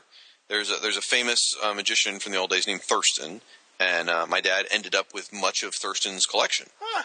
Originally, we actually had handwritten letters by Houdini in the house that he had written, and Houdini got interested in Hollywood, and we had some scripts he had written for movies and stuff like that. And my dad had a warehouse full of magic, and he still performs just for fun nowadays. I mean, he's elderly; he's not really doing it, but he performed for the governor of the state and a couple times, and just did a lot of neat stuff. So, magic always has a special place in my heart. I love it. Oh, very cool. So, no, you never. And I don't mean wizardry magic; I mean prestidigitation. Right. So. Huh. That's very cool. Yep. All right, moving on to Nathaniel Dusk. Awesome. And I love that logo. Yes, that's killer. Yeah, it's absolutely cool. Nathaniel Dusk, private investigator. It's the logo from his miniseries, if you remember it. Even if you didn't read the comic, you probably saw the house ads because there were a bunch of them. He had 2 miniseries. They're written by Don McGregor and art by Gene Colan, and this art, of course, is by Gene Colan and Dick Giordano. He is a 1930s private investigator. He was originally a policeman but didn't want to get caught up in the corruption, so he quit. And if you read his entry, it's basically a whole series of dames and troubles and him helping them. And I love the art. Sure. It's really nice. And the story sounds great. And really makes me sad that I've never read those 2 miniseries now. One of the unique things about those miniseries is that they are in black and white. Are they really? Mm-hmm. I think they were shot directly from Gene Colan's pencils. They're not inked. Wow. So they really give a... Yeah, I mean, in fact, this shot here is one of the few times you're ever going to see Nathaniel Dusk in color. That is really interesting. Yeah. Yep. So in the foreground, he's sitting there. He's smoking a cigarette in the foreground. And of course, he's wearing a trench coat. And it looks like it's getting caught in the wind. And the surprint, you got a nice close-up of his face. You got him running across a rooftop, watching out for a clothesline. And then he's punching and kicking a couple of bad guys. So really, it's probably very much in Colan's wheelhouse, this thing. Oh, yeah. So Yeah. I may have to dig this up. Because I remember seeing it like in the 50-cent bins, always. And just never picked it up. DC should collect them. I mean, they're Yeah. in black and white. You wouldn't even have to take out any of the color. You just, Right. boom, print it. Yeah. And Don McGregor, I didn't realize it was written by Don McGregor. Don McGregor's a writer you don't hear about a lot, but for me, I ran into him when he was writing the Zorro book for Topps, I think it was. That man could write a good comic. Oh, yeah, So sure. I'm interested in reading that now. He I'll have to wrote dig some that up. great Planet of the Apes stories for Marvel, like the expanded universe of the Planet of the Apes things. Yeah. And he wrote Black Panther for Marvel as well. Oh, I didn't realize that. I didn't know he'd done those mainstream books. Yeah. Okay, awesome. All right, next up is Neburos. Now, for years, I wondered how to pronounce this. I used to call it Nebros or whatever, but it's Neburos. And the reason I found out is because I was fortunate enough to interview the creators of Blue Devil, Dan Mishkin and Gary Cohn. And it's out on my Once Upon a Geek site if you ever want to find it. But I talked to them for like an hour or two maybe on Blue Devil and Amethyst. And we talked about Neburos and stuff like that. And sorry, I bring it up because it's just a point of pride. I was really excited about doing the interview. So this art is by Paris Cullins and Gary Martin, the Team Supreme. Let me tell you, if anyone's going to be inking Paris Cullins, I want it to be Gary Martin. Yeah, good combo. And it looks great. If you didn't read Blue Devil, Neburos is this giant brown, sort of insectoid sort of demon. He's really creepy. He's got the whole, what do you call it, reverse leg, kind of like a dog has, whatever, reverse jointed knee or whatever it is. I don't know what you call this. And he's got spikes sticking out all over the place, and he's got this giant sort of alien's head. It's really a creepy looking guy. And in the Serpent, you've got all kinds of really weird Cthulhu-like stuff going on, floating eyes and stuff, because that's his demon dimension is very crazy. And there's a nice shot in the bottom there where he's got these powerful blasts just bursting from his eyes, shooting a Blue Devil, and Blue Devil's jumping out of the way just in time, and there's some weird demons back there. And oh man, I just love Neburos stuff. It's got the rare dual-colored Serpent. Oh. I didn't notice that. It's green and blue. How interesting. Yeah, Blue Devil. There's something. I think there might be something to the fact that Paris Cullins' style is sort of cartoony, and I don't mean that in a bad way, but it just is that, like, to me, Neburos' face. I think he's supposed to be menacing, but to me, he just looks happy. It's a little of both. And like, so I feel like this is Neburos after he's jumping on a trampoline or something. He's just like, rah! He just looks very overjoyed. Well, that's one of the goofy things about Neburos was he had this sort of ideology of he was a monster and he would threaten people and he wanted to take over the world, but he followed a set of rules, which made him sort of susceptible and naive in some ways. Like he was convinced Blue Devil was a fellow demon. He called him his little brother. And because he was a fellow demon, he treated him with respect. He didn't treat him crappy like everyone else. And so, therefore, there were a lot of gags that got played where Neburos was a bit of an idiot. So having him be like, yay, kind of, it's pretty fun. It works quite well. So one of the neat things is, he's a powerful demon with a lot of magical powers, but instead of casting goofy spells and stuff, it just bursts out of him in sheer raw power, which is what you see that blasting out of his eyes here, shooting Blue Devil, which is great. I mean, he's creepy. He moves really fast. There's a lot of scary things about him. Now, there was a neat thing, too, where he got a hold of Blue Devil's trident and kept it for a while, for a few issues, till Blue Devil came back to get it. And I just love how he thought it was a gift from his little brother. So he was like thankful to Blue Devil when he saw him. He was like, my brother. And he was happy he had this trident. Anyway, it became infused with demonic energy. So now Neburos is responsible for trapping Dan Cassidy in the Blue Devil costume. So, man, it just makes me want to read those Blue Devils. Why haven't any of you people started a Blue Devil podcast? I'm sorry. Justin Barlow, if you're listening, what's your problem? Get on it, please. I need it. So, back me up, Rob. Oh, yeah, absolutely. Yeah, absolutely. Oh, that's a great ringing endorsement. Okay, thanks. thanks. I don't know. What do you want me to do? I mean, I said, in retrospect, I see why you're excited about this issue because it's got a Firestorm villain and a Blue Devil villain. There's so much more. Well, but right there, though, I mean, just those two things. Okay, whatever. I love the Neburos logo too, by the way. So, but going up next, I mean, here's another great one. Negative Man by John freaking Byrne. Okay, this is awesome. You know, we've talked about John Byrne. He's been drawing all the original Doom Patrol characters throughout Who's Who. Here's your next one. You've got, Negative Man in the foreground. He looks a little, he's got this interesting, it's a red bodysuit with a white severe V-neck, almost Dead Man-like V-neck. In fact, he looks very much like Dead Man now that I think about it. And his head is bandaged up. And in here, he looks a little weakened because the negative energy being's leaving his body and getting ready to go kick some ass. Wait a minute. That's his chest? I thought that was a shirt.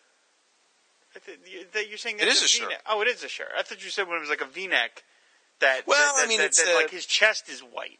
Sorry, it's a V design. Okay, all right. I should have, sorry. Like Dead Man has that big V, right? But Dead Man's that's his chest. You see, right. And well, in Negative Woman, you'll find out it is her chest. So we'll get to that in a minute. All right. Okay. But anyway, I'm sorry. It's white, and his bandages are white. So sorry, didn't mean to misexplain. So anyway, it's a really nice shot. The negative being leaving his body looks great. In the Serpent, you got a really cool shot, something you don't see very often. Him pulling off the bandages, and you can see that his skin is clear. Basically, is what it is, and you can see his skull underneath his skin, and it's just ugh. And he's glowing. Also in the background, you get Elastic Woman. And Elastigirl, thank you. And then you get General Immortus killing the Doom Patrol, which is funny to me because it's anyway. I just it cracks me up because every Who's Who entry has to mention how they all gave their lives to save this small little fishing village. That's always Zal. It was Zal, not Immortus, I guess. Anyway, who did that to him? So anyway, nice thing. This is Doom Patrol really should have been a Marvel comic. I mean, it's in every sense of the. I mean, they had one. It was X-Men. Well, thank you. I was getting to that too. But here, he's a pilot. He's flying an experimental rocket plane. Radiation. His life doesn't go well. It's all. With the energy being leaves his body, it can only be gone for 60 seconds. His body is vulnerable when the energy being's out. It's so Marvel. It's great. I love it for it. And as you said, it was very much the X-Men. Doom Patrol and X-Men premiered just about the same, just a couple of months from each other, if I remember right. I've done the research on this before. I don't remember. And the Chief and Professor X are both wheelchair bound. There's a lot of similarities. But the only thing kind of surprised me is that. If you read this, it doesn't sound like they ever really explore the nature of the negative being very much. Like nowadays, there'd be some 6-part story about, like, where did the negative energy being come from? Or here it's just like, he's got it, whatever. Yeah. Interesting. So, following that same path of talking about the X-Men and Doom Patrol being matched, this is the original Doom Patrol, as we said, and then the next iteration of the new Doom Patrol premiered in Showcase number 94, and the Uncanny X-Men first appeared in Uncanny X-Men number 94. A lot of similarities, and someone who's on the new Doom Patrol is Negative Woman. So our next entry by Joe Staton and Carl Kiesel. A nice combo. A really nice combo. It is. Actually, this is I've said before, some of the Joe Staton pieces in Who's Who I'm not a fan of. This one I am. This is a really nice one. You've got Negative Woman who, I don't know how a woman in bandages comes off as hot, but she does. I think it's because all the cleavage. She's got the same sort of costume as Negative Man. It's a red bodysuit with the big deep V plunging sort of thing. Whereas Negative Man, it was a white shirt underneath the V. Here, she's bare chested underneath underneath the red V costume, except her body's bandaged. So it's cleavage with bandages. It's sort of weird, but Staton really drew her hot here. So tell me I'm wrong. No, it looks good. I said I'm a fan of Joe Staton pretty much in any way, but I really like the slightly gritty edge that Kessel gave this, and I think it's a really great. And the pose is kind of alluring, and the angle and everything, so it looks good. Yeah, it is kind of weirdly sexual, despite the fact that she's all bandaged up. It's kind of like a Bride of Frankenstein thing. Yeah. And you've got the energy being coming out. It's the same, supposedly the same energy being, but now it's taken a feminine form. It's got giant claws and long hair and things like that. And in the background, you see the new Doom Patrol. You see a close-up of her face before she was injured. And you see some bad guy. I don't know who that is. He's got stars on his costume. I don't know. I think that is... Oh, shoot. He comes in later on. He appears later on, yeah, because I recognize the costume. Well, when we get to him, I'll go, oh, that was that guy. He looks a little bit like the really bad 90s version of Amazo. But anyway, so it's a nice piece. I like this piece quite a bit. Now, we've talked about this before on the Fire and Water podcast. Her real name? Vostok. Yes. Is Vostok the Smith of Russia? Or is she connected to Vostok from the others? I hope it's just the Smith of... Let's not have everybody related to everybody else. We're going to get to that in the feedback. Anyway, nice entry. She was part of the new Doom Patrol, and eventually, supposedly it's the same entity. Like, her plane, she's defecting from Russia, or Soviet Union, and she lands in the same place where the Doom Patrol died, and somehow that disrupts the energy being that was in Negative Man, so it goes into her, so she's got the same energy being. Sure, Sounds a little... Yeah, right. Sounds a little complicated to me. You couldn't just say it ended up inside of her, but whatever. So, neat character. What ultimately happened to her? I don't know. Because Negative Man came back. So I don't know. Did she lose the energy? Were they ever around at the same time? I don't know. Okay, you're helpful. All right. Next up this is a big one here, Necron. At the time, it wasn't a big deal of an entry. He was just this dude. In fact, it's more art than entry. But he is this weary, creepy, skeletal creature, all in yellow, with this giant collar. He's basically just a walking cadaver, you know? Yuck. Art by Joe Staton, again. Kind of a interesting logo, very strange one. But Necron nowadays is best known for being the big bad of Blackest Night. Yes. So... now, I was wondering how many appearances he had prior to this, because I just didn't know whether he was a big deal or not, and he had only had 3 appearances prior to this. So he really was, even though he's incredibly powerful and sort of creepy, I don't know that he was really a big deal. No, I don't think he was. Now, there's a neat bit in here where he talks about, well, it's not neat, it's creepy, his powers. He says that he could chill a living being to death, though this effect is attained by measures spiritual rather than caloric. It's kind of a poetic turn of phrase. It really is. I mean, it is poetic and it's creepy as hell too. So, in the surprint, you get this. You get a lot of pictures of his giant skeleton head. Really, close up of his skeleton head, him breaching a universe wall essentially, and Krona, who's the enemy of the Green Lanterns, comes bursting through, leading a bunch of monsters, and then him fighting some more Green Lanterns. So, creepy dude.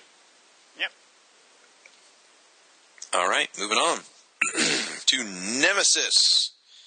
Sorry, Dan Spiegel fans, including you, Rob, weakest page in the book. This is not one of his better ones. I'm a big Dan Spiegel fan. This is not one of his better ones. I freely admit that. Very disappointing. The Nemesis logo is pretty sweet. Love it. That's a classic logo. But in the foreground picture is not too bad. He's sort of angled backwards with his gun, like he's getting ready to shoot somebody behind him. It's okay. But the surprint almost looks like it was just thrown together. Yeah, really. Yeah. It's. I mean, it's him with his spraying the little mask on. It's got the scales of justice with the 2 bullets that represent some stuff to him, and him fighting a dude. So yeah. Unfortunately, on top of that, the entry is sort of poorly written too. I mean, it's unnecessarily detailed with character names and stuff like that. The only thing I really liked was the scales. That's about it. This whole page. This is a character that could be brought back and kind of done really cool. I'd love to see like the guys like Sean Phillips, who does the and Ed Brubaker, who do all those film noir comics. Those I'm blanking out on the name of them at the moment, but they would be great to do this kind of strip. Didn't Nemesis come back not too long ago? Did he? In Wonder Woman, maybe? Yeah, they've used him in things, but I mean, didn't he date Wonder Woman? I think maybe he did. Yeah. I think so. It's a cool character conceptually, and I've seen him used, I want to say, in a couple of places that was neat. And I think his stories were pretty good, from what I understand. Mm-hmm. But this is just an unfortunate representation of him, that's all. And he fights a group called the Council, so that immediately turned me off. So, it's a different council than what fought Supergirl. Thank Still God. not, yeah. The term is forever poisoned. All right, up next is the Nemesis Kid. Ta-da! He does have sort of a one hand closed, one arm, like, I'm presenting me! Works as a greeter at a Las Vegas casino. Now, if you didn't know this character, and you didn't read the entry, so you probably don't, you would guess he's what? Stupid. A member of? The Legion of Superheroes. Right! But he's not. But he's not. No. Now, the art here is by Kurt Swan and Kyle Baker, so what you're getting is Kurt Swan drawing a sort of heroic, almost heroic-looking drawing. So when you just look at it and you see the Legion stuff in the background, you're like, oh, he's a member of the Legion. No, he's a member of the Legion of Supervillains. In fact, he joined the Legion secretly and was a traitor. Bastard. I tell you. And he was helping the Cahoons. And I got to tell you, or Kuns, whatever you want to say. Don't get into that again. Well, I get corrected a lot. Anyway, I will say, like, the Legion, him betraying them, one of them should have just looked and gone, it was right there in the name. Anyway, so he goes on to become the leader of the Legion of Supervillains, and he nearly kills Karate Kid, and you see it happen in the Great surprint. punch. Just savagely shreds Karate Kid. Beating the crap out of Karate Kid. And that's got to be more Kyle Baker than Kurt Swan right there. Yes. What a weird combination, Kurt Swan and Kyle Baker. Yeah, that is... Oof. Yeah. It was probably a treat for Kyle Baker, though. They're kind of like, wow, I got to draw some regular stuff. There's a lot of white space in this one, but it sort of works for it, Even the text is sort of short. So, I don't know. But, man, that Karate Kid punch, oof, man, he should have used the crane on him. But anyway, in the background you see him joining the Legion and him fighting a bunch of people. He has a really interesting power that his power is he could adapt a specific power that could enable him to defeat any given opponent. For example, he could if he was fighting a Kryptonian, he could turn into living kryptonite. Crazy. How do you beat that? I guess you don't. Next up is Neptune Perkins by Mike Clark and Bill Collins. Woo! Another very friendly entry. He's happy. Hey, He's very happy. He's under the sea. Dun, dun, dun, dun, dun, dun, under the... Anyway, he had... Guess how many appearances he had prior to this, if you ignore All-Star Squadron? Oh, probably like 3 or something. 1. What? Really? I didn't really. Well, wow. That doesn't seem right to me, but that's what my research came up with. He appeared with Golden Age Hawkman. Anyway, so he got picked up by the All-Star Squadron and hung out with them. And this is before All-Star Squadron got canceled, so he really hadn't appeared a lot. What they're building to is the Young All-Stars, yes, where he's going to take Aquaman's place in continuity. Right. And that was already in the works at this point, so probably part of the reason he was included. The gist of this is he's this kid who has a horrible salt deficiency and webbed digits. So in order to survive, his father figures out that as long as he hangs out in salt water, he feels pretty good. And he can't breathe underwater, but he does hold his breath up to as long as 7 minutes, which is pretty impressive, I gotta say. So, in post-crisis, he essentially becomes Aquaman. Right. Of the Golden Age. Right. He really does. He takes his place. Now, I should talk about the art. Underwater, he's sitting there with his hand outstretched, and he's holding a pad of paper, which is cute, because he was always well known for journaling his adventures and journaling the under the sea. And you see, in the surprint, you see a turtle swimming by and all that. You see a close-up of his face. You see him swimming. You see him in Starman with Tsunami, and you see him as a baby. So, it's not the strongest art piece, but it's not terrible. No. I don't know who Mike Clark is. Do you? I think he worked on some All-Star Squadrons. Oh, So, okay. But I noticed here, I think this listing has a error, because it says that his first appearance is Flash Comics number 86. 66. 66. Does it say 80? Okay, 66. Meanwhile, Mike's Amazing World lists Neptune Perkins' first appearance as Flash Comics number 81, and it shows you Neptune Perkins right there on the cover. That's weird. So I'm going to assume that this is right, and Who's Who is wrong. That's unusual. Because I'm sure it'll be in an upcoming letters page. We see him right there. Yeah. So. Interesting. Okay. All right.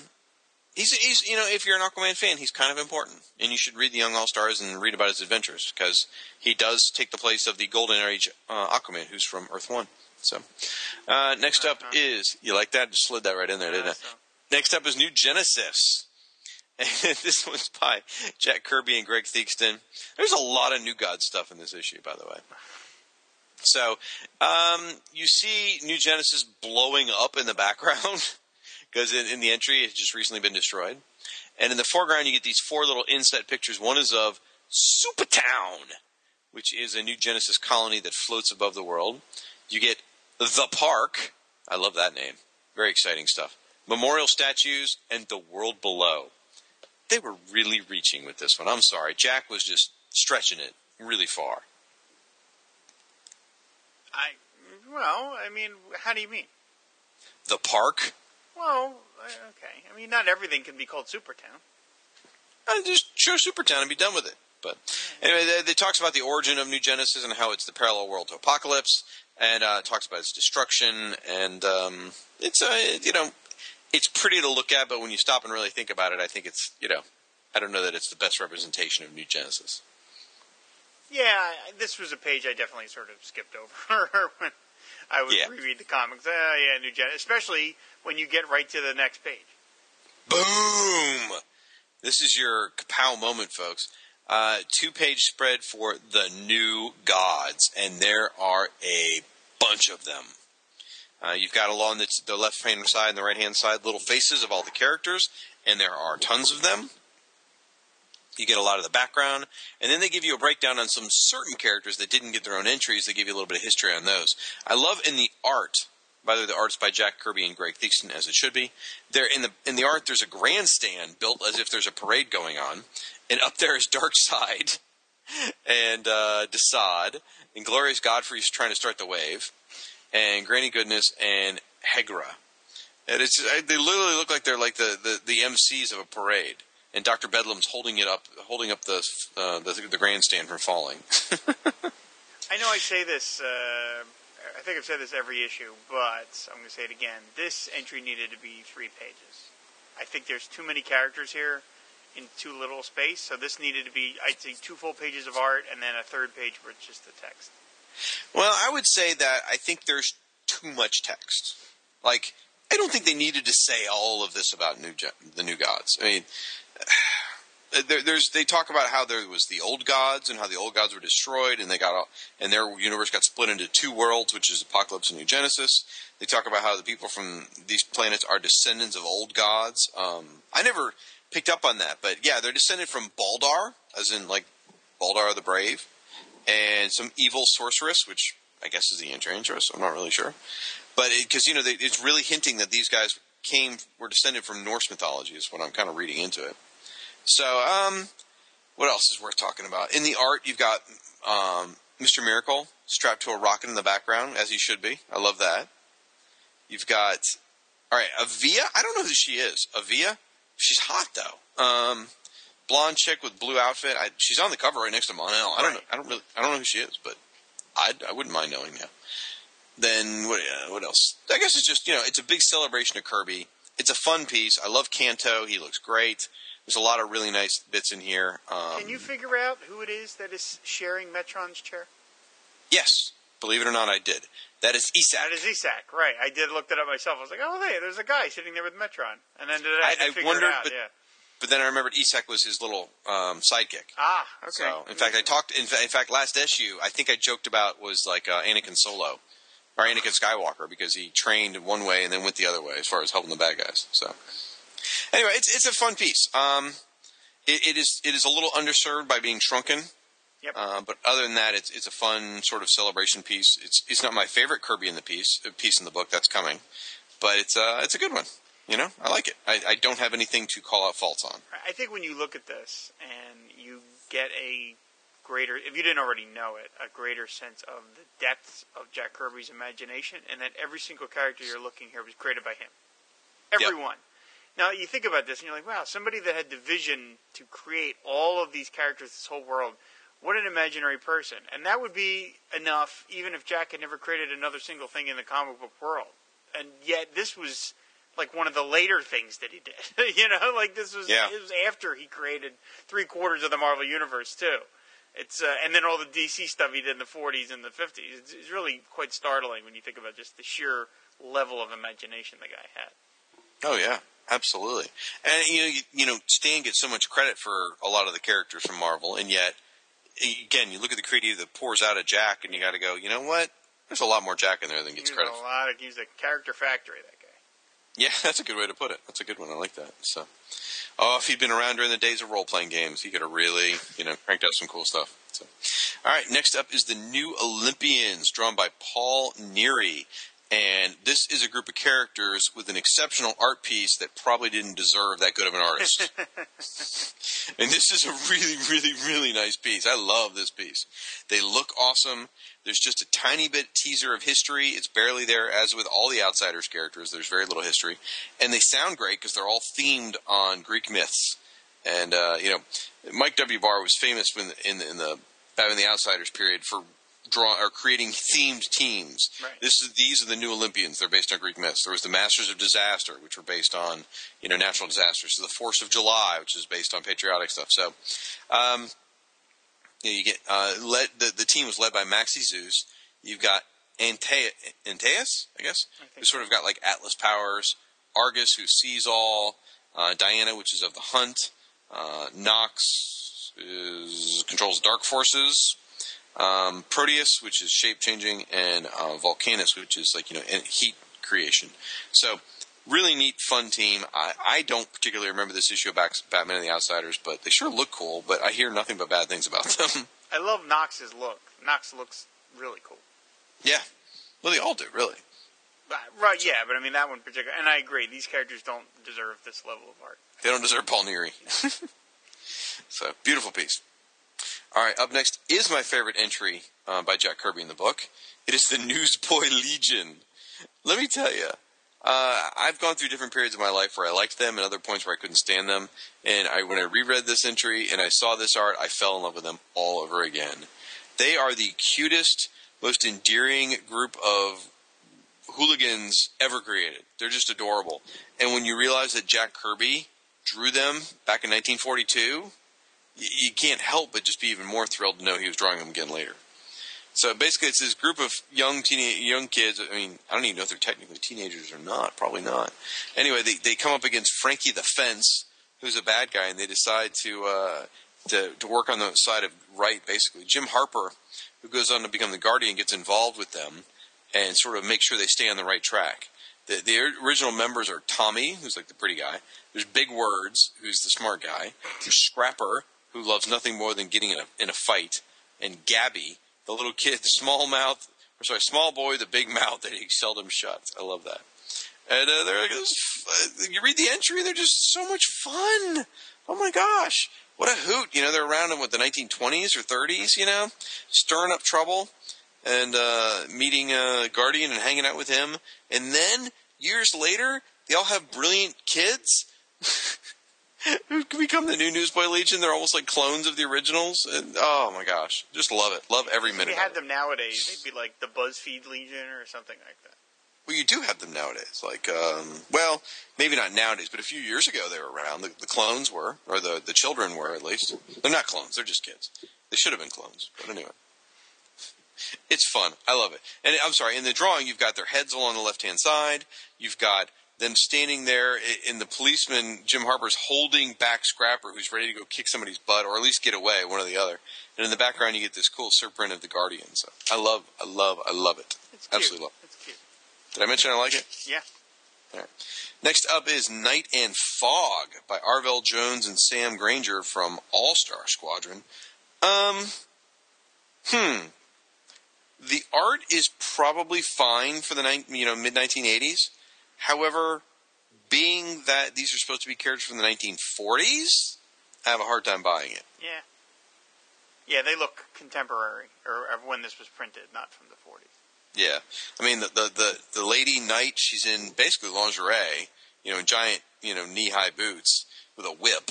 And then the Fog is wearing a very sort of, it really looks a very 80s supervillain kind of costume.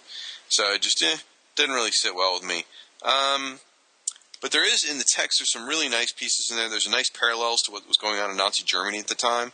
Night and Fog parallels with Nacht and Nebel, which was basically the Germans were intended to take their potential enemies of the Third Reich and the conquered Western nations. They were to disappear in the Night and the Fog. So it was sort of paralleling the belief system. So I mean, that's nice done by Roy Thomas there.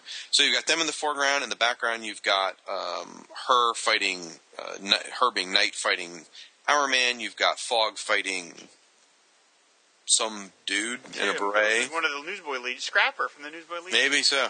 And then Adolf Hitler sort of floating above them in the Serpent. So it's not a bad entry, but it's just I have a hard time accepting that they'd be out there in the 1940s dressed like that.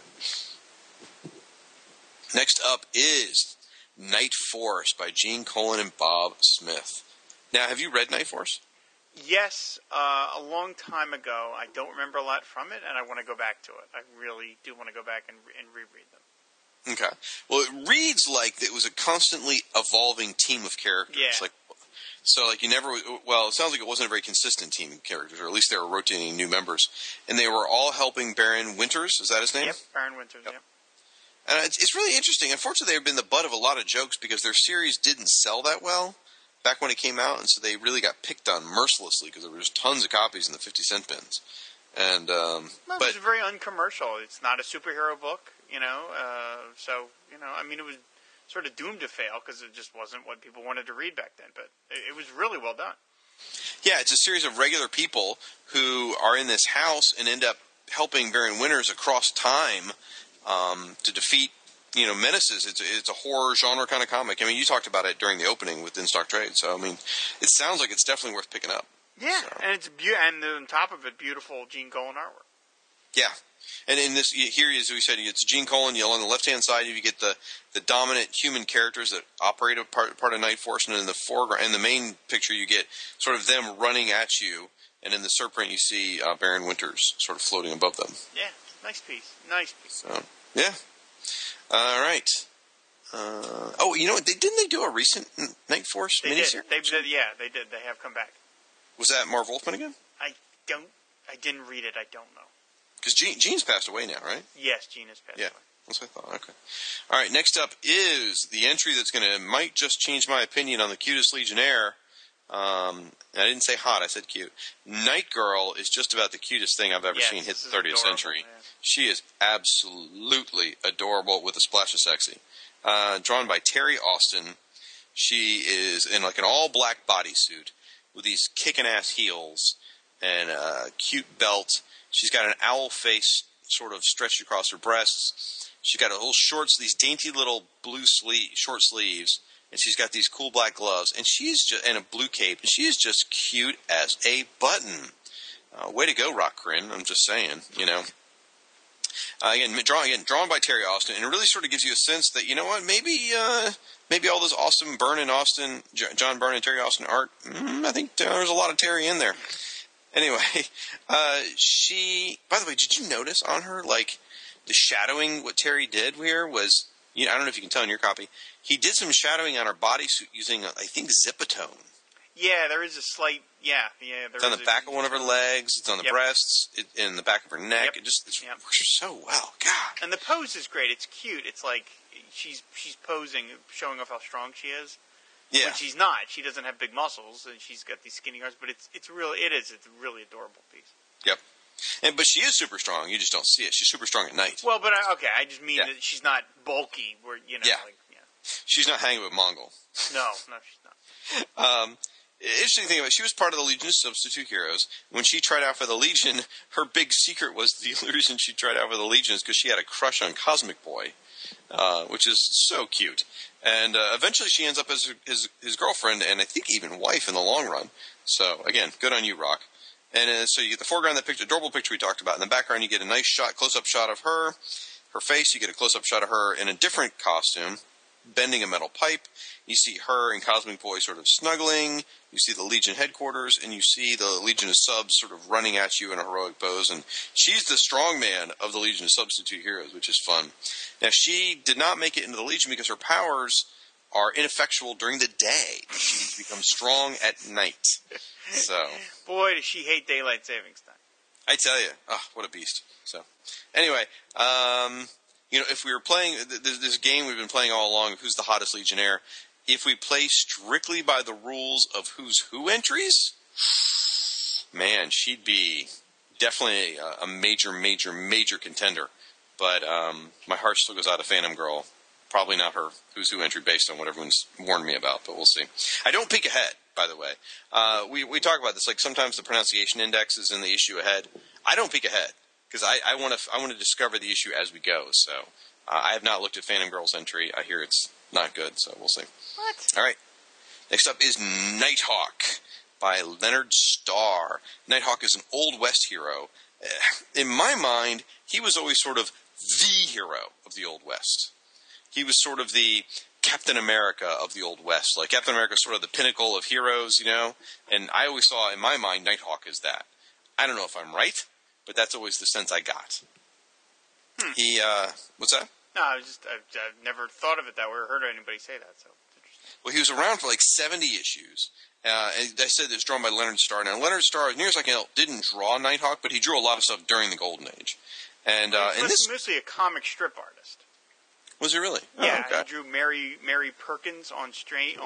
He did Little Orphan Annie. Yeah. Yeah. I mean, later on in his career, but yeah. I think he created that, the one you just mentioned, Mary Perkins. So yeah, I think so. Yeah. Nice logo. It's got Nighthawk it's sort of in front of a moon, which is pretty cool. And he's a travel in his alter ego. He's a traveling fix-it man, which gives him an excuse to travel from place to place and help people. He died in Crisis, which is unfortunate. And in this drawing, he looks older. Until this drawing, I don't remember seeing him as an old man. I mean, was he old in the appearances you remember? No, I can't say I remember. Yeah. He does look a little older here than your typical superhero. Yeah, he looks like he's in his late 40s or 50s here. Yeah. So he does look like a Hollywood, dashing Hollywood star, though. Yes. I love he's got the neckerchief and all that, so looks good. So I go ahead. Oh, I said earlier that Monsieur Mallow was my favorite drawing. I think this might be my favorite one. Really? Yeah. I think it's so well drawn. I mean, Leonard Starr was a brilliant artist. It's just so well drawn, and I love that it's unusual. I mean, it's the only piece Leonard Starr did for Who's Who. It's an unusual choice to go get him to do this.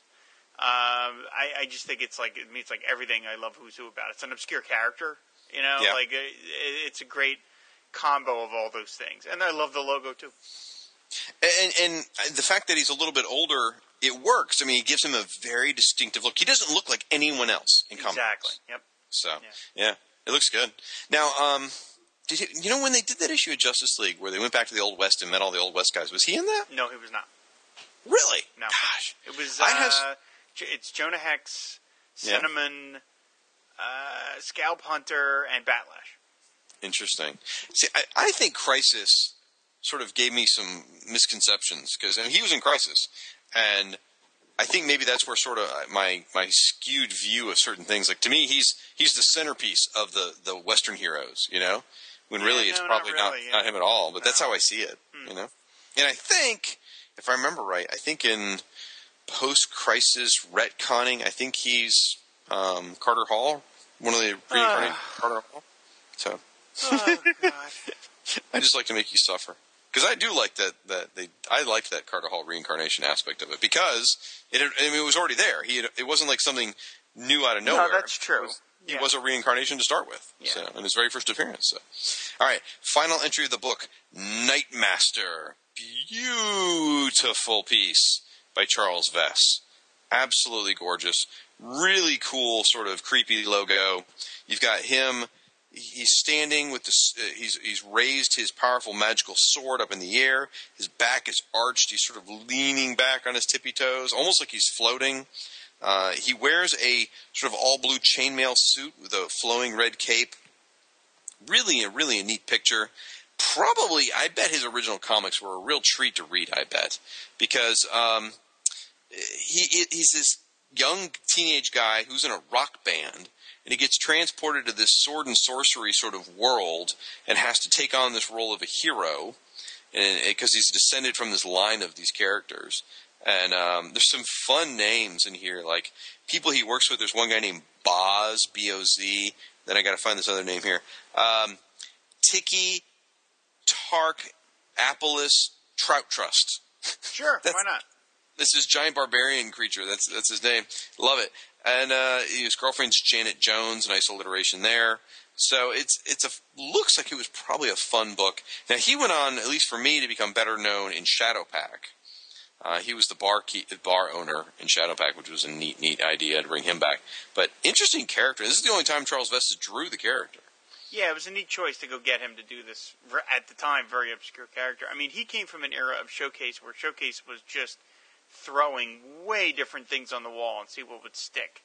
And that would make a great collection of like the last 50 issues of Showcase, because by the time Showcase had hit its midpoint, the introduction of all the big superheroes was finished. They had already introduced Flash and Green Lantern and Atom and Hawkman, not Hawkman, but so the last 50 are all these really bizarre concepts. And there's Johnny Trouble and Jason's Quest, Nightmaster. I mean, it's all these really like one-off, two-off little ideas, and there's a hell of a lot of imagination and to be found in those issues of Showcase. And they're all very different from each other too. Very different concepts, and most of them didn't really work in any sort of long form, but it's a lot of fun stuff. Now, I think is it fair to say that New Talent Showcase didn't have the same sort of energy and creativity? Well, that was a different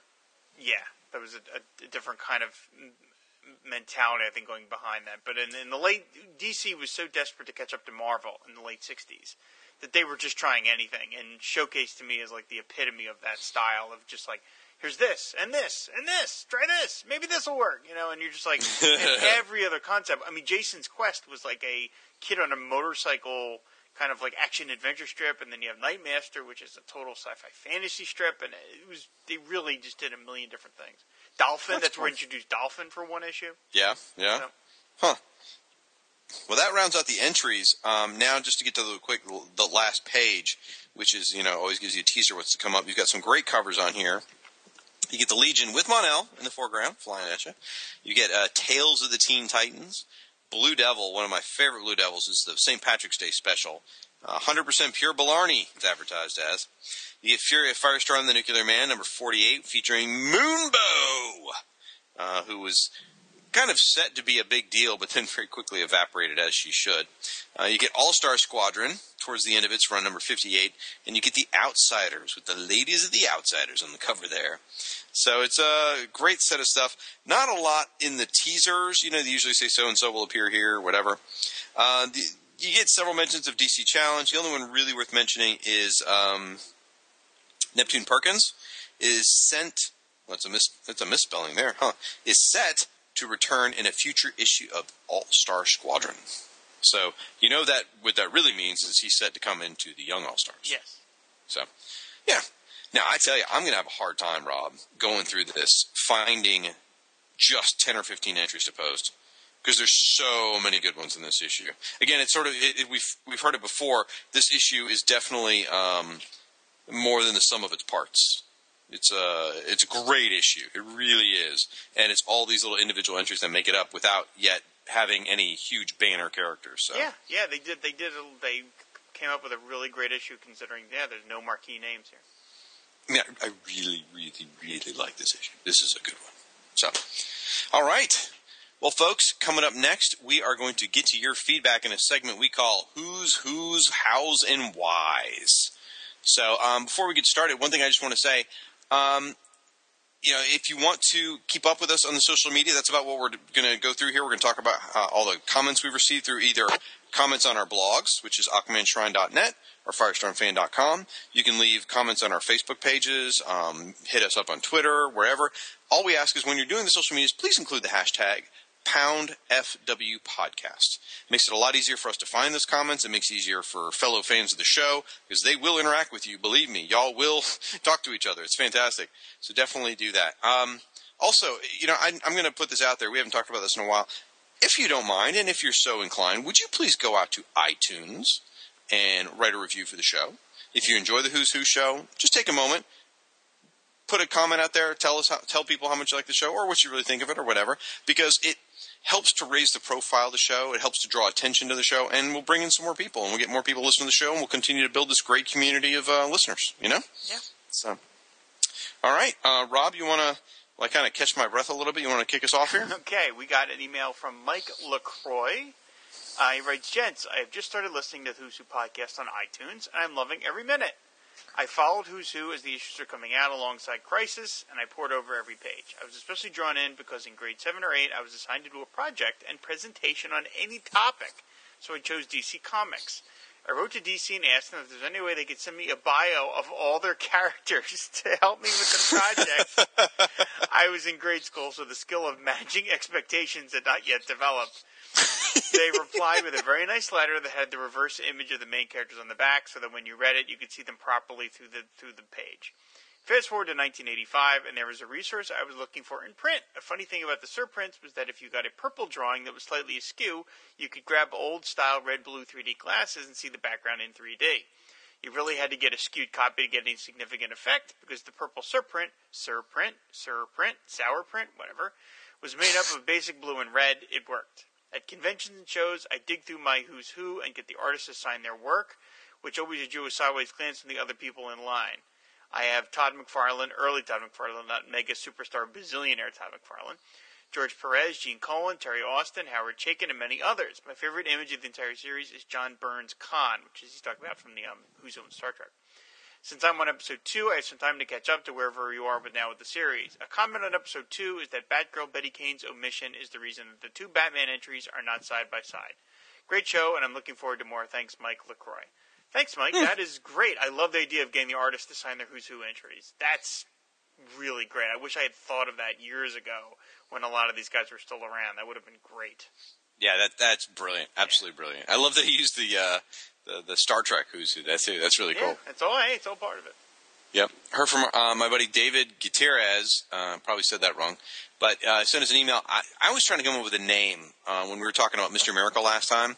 And I was mentioning my favorite Mr. Miracle artist was one from the 1980s in the JLI sort of period on the Mr. Miracle book. His name's Joe Phillips was the name I was trying to come up with. He let me know that.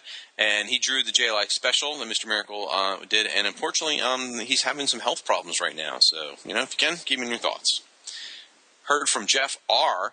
And Jeff writes in quite frequently and tells us or brings up great omissions from Who's Who. He spends the time to think about what was missing from this particular issue. And he writes this, at first I thought I'd have to stretch for an egregious omission of the issue this time. And he goes on and goes through a lot of really neat ideas of ones he thought of, that could have been included. And then it says, and it hit him, he said, a place, as in a word, Metropolis. Yeah, Metropolis totally should have had an entry. Yes, yeah, absolutely. I mean, Daily Planet had one. I would think that Metropolis and Gotham deserved their own. Yeah, things. Absolutely. And Alfred, but that's a whole different discussion. Heard from David Jeffries, who goes by The Flash. He says, I'm a big fan of Mr. Talkie Tawny, and because I've lived in Michigan my whole life, I love Shazam! Number 32, where Talkie Talkie joins the Detroit Tigers. Why not? Love that. We heard from our buddy Alex G. Bowman, who also goes by Lord Worm or Crotchhorn. Oh, Lord. Anyway, he took us to task. He's listening to some old episodes, and he took us to task when we attacked the team Helix, which from Infinity Inc. I mean, we really beat on these guys bad when we talked about them. And he goes, I love these guys. You totally ripped them to shreds. I do understand why. I really do. I fell in love with their odd appearances and was just dying to see them fight Superman, Batman, Aquaman, Firestorm, etc. However, at my young age, I had access to Who's Who, but my other comics would be whatever I could find from and buy with my paper route lawn mowing money at one of the used bookstores in town. So what he's saying is he didn't have the Infinity Inc. comics at the time. He only had Who's Who. So, years later, with a real job, a license, and the internet, I was able to track down the actual issues containing the characters who fascinated me the most. I was utterly disappointed. First, that their interactions were so heavily pop culture laden. The name Dow Jones I now understood and hated. The relationship between Arak the Windwalker and Eric Son of Thunderer was never really explained. I discovered that Mr. Bones' uniform was also a direct steal from the Black Terror. This is indeed a giant, not as big as Batman's Penny, or Penny Dreadful costume. Even with all this, I still love them. And he goes on to talk about some of the other aspects of Helix, but there you go. Everyone, Helix has one fan. He asks a bunch of other questions, too, that we want to get to later on, some stuff later on in the series, but he mentions, could each of you address, if you haven't, your top 5 characters you feel were unfairly left out of the entire series? We have covered that briefly. I was a big advocate for Sugar and Spike, and those are characters that, within the Who's Who series itself, DC gets taken to task for not including. Going outside from that pick, I would say, I'm probably pushing it here, but I would say the human flying fish, Aquaman's villain, because he did appear in the late 50s, actually the very early 60s, as a villain when Ramona Fradon was drawing it, and then he was brought back for the Super Friends in the Super Friends series, and he was one of the villains in a Super Friends golden book for children called Revenge of the Super Foes. So he actually made an appearance outside of traditional comic books. And Aquaman villain-wise only got 2 villains in the entirety of Who's Who. He only got 2 villains listed. But he has more than 2? Huh? He has more than 2? Yeah, funny. Actually, he has 3. I forgot about the fisherman. He had fishermen as well.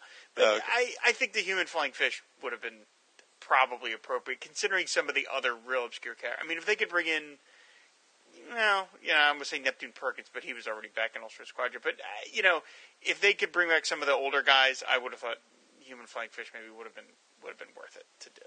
So those are the other.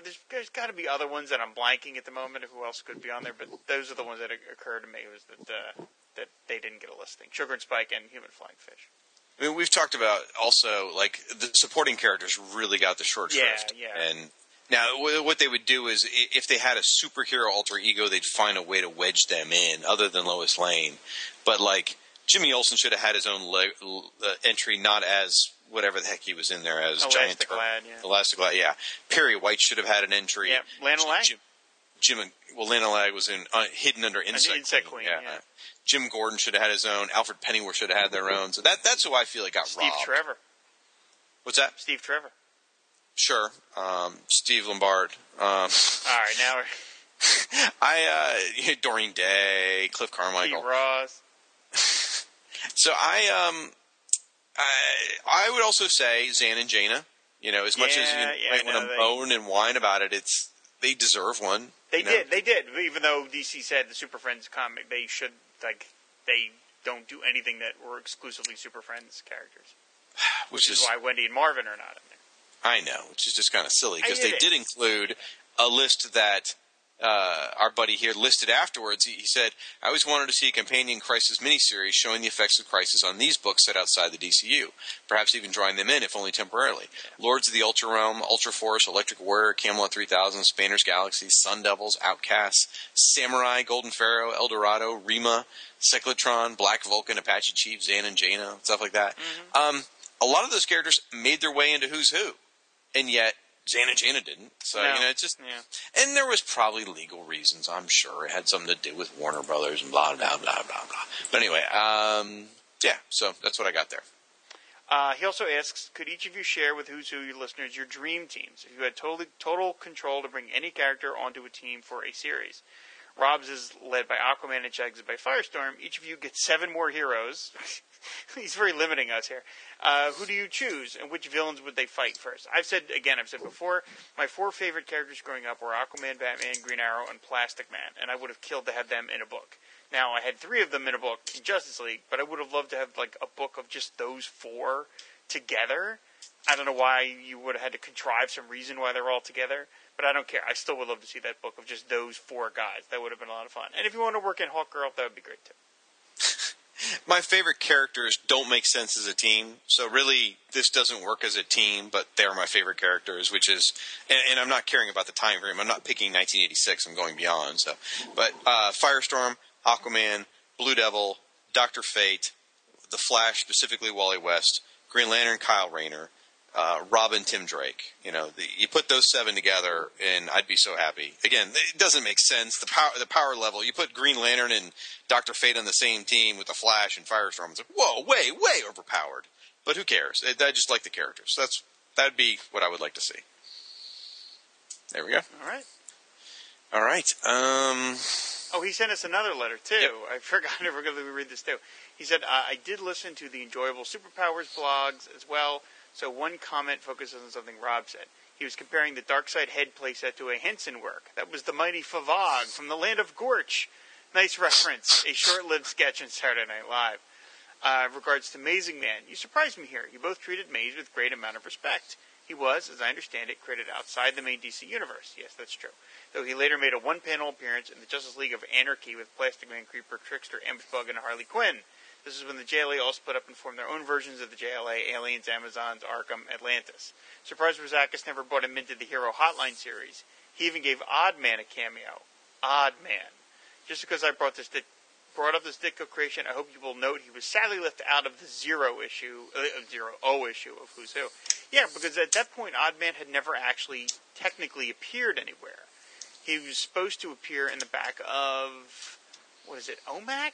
I think he was a backup strip, but his books got canceled before, right at the onset of the DC implosion. So he never actually appeared outside of a DC house ad in the 70s.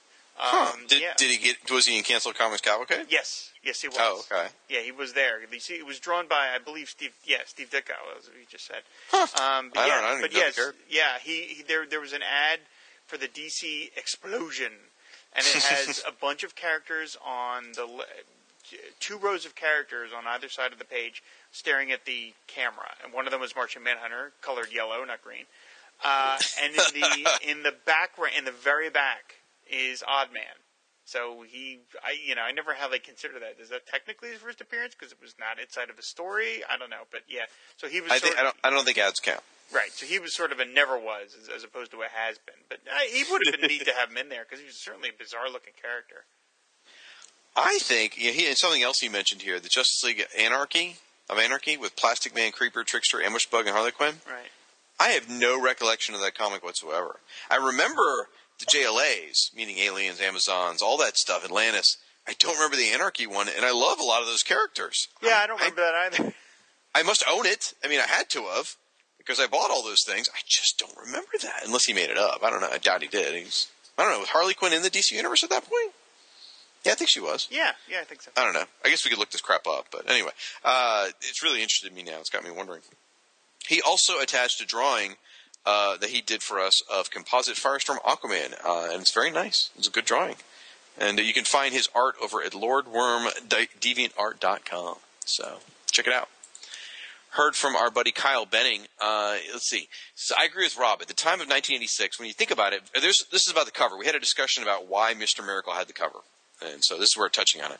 Because when you think about it, very few DC characters had toys on the shelf, especially when you get outside of the Big Seven. So Mr. Miracle was definitely the top choice for the less than A-lister lineup in this issue. Still a great issue, though. In just a few short months, Mr. Miracle would be featured in Superpowers 4-issue comic miniseries, and he'd get his very own special in 1987, as well as starring the Giffen, DeMatteis, McGuire Justice League lineup, which was still a year off at this point. But I'm going to guess that they already had it planned with Legends looming on the horizon. Let's see. Then he talks about Mixie's Pitalik. Says, anytime I think of Mixie, his annoying voice starts blaring in my brain from this episode of Super Friends. I love the Super Friends. I still watch them occasionally. But holy crap, the episode where he uses the red kryptonite to turn Superman into a super brat is so annoying. What's worse is that whenever he's in a comic I'm reading, the voice in my head as I read his lines bouncing back and forth from the high-pitched Super Friends voice to the equally annoying Gilbert Gottfried voice Mitzi Pitalik had in Superman the Animated Series. I share Superman's frustration and annoyance for the character every time he shows up simply by having those voices in my head when I'm reading. Just want to note, I went out of my way to try and say the name correctly. I don't know if I got it right, because I want to say Mitzlplik. That's all I want to say. I'm trying to be better. But anyway. Yes. Let's see. I think you're up. Oh, yeah, I'm sorry. Kyle, we got an email from Kyle Benning in regards to Maxie Zeus. I have his first appearance, Detective 483, signed by Danny O'Neill. When I met Mr. O'Neill a few years ago and had him sign it, he told me a fun little anecdote about how he created the character as a one-off villain to be used once and thrown away, and is pleasantly surprised how much money he's ended up making off of him in royalties. At this time, the first of the Batman Arkham games had just come out, and he was surprised one day when he received a fairly large royalty check for the use of Maxie in the game. He couldn't believe the character was around and still being used today. And then Kyle caught me. Rob, correction. Aquaman and Mira got married in issue 18, not 19. Ooh, hanging burn. my head in shame.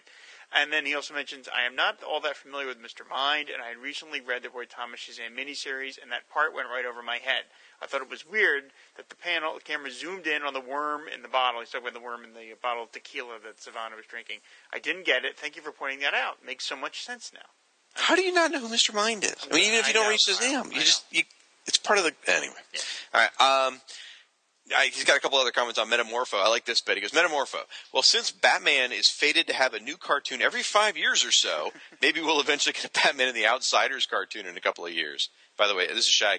There was a little Outsiders team in Brave and the Bold. There was. Anyway, he says, I'm surprised they haven't done a new 52 Batman and the Outsiders series. We only have 15 Batman family books. I think the world's ready for the 16th.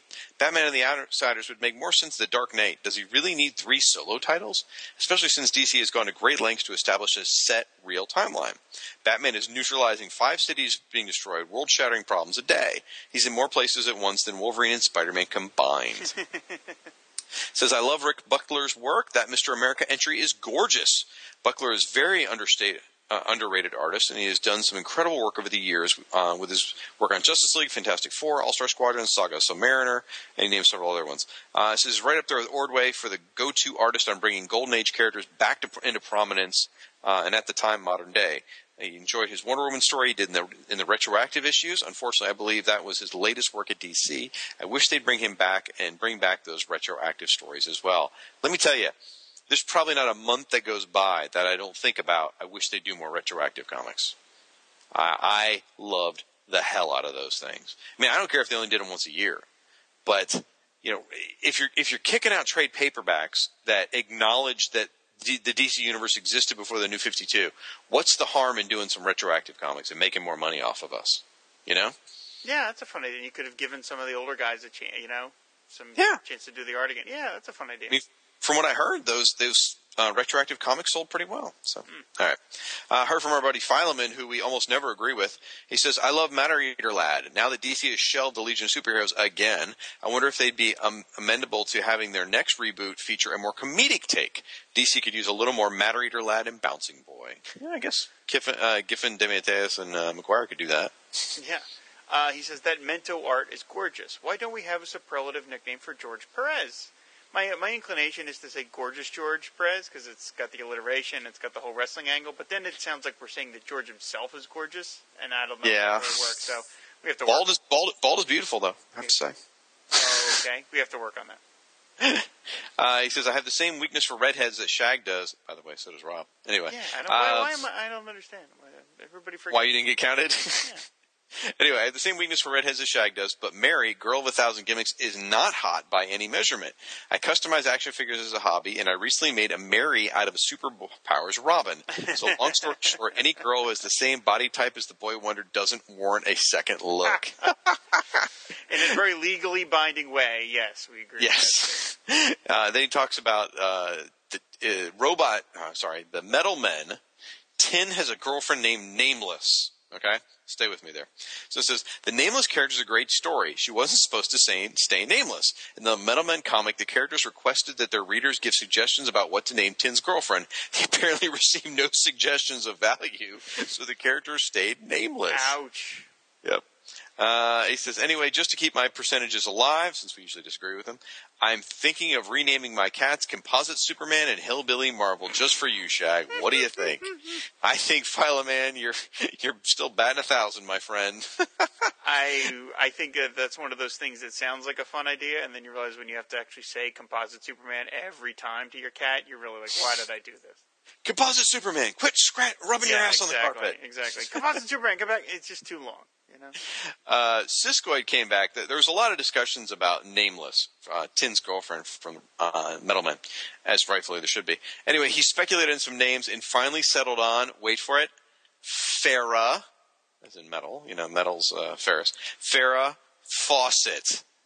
Brilliant. That is good. Well done, Siskoid. And there was a lot of celebrating of that nickname. A lot of people were pleased with that. So we heard from our buddy Martin Gray, which thankfully Rob is not going to slaughter reading his letter in a British accent. Oh, never mind. I'll let it go. He says, Pip, Pip, Shag, you did it again.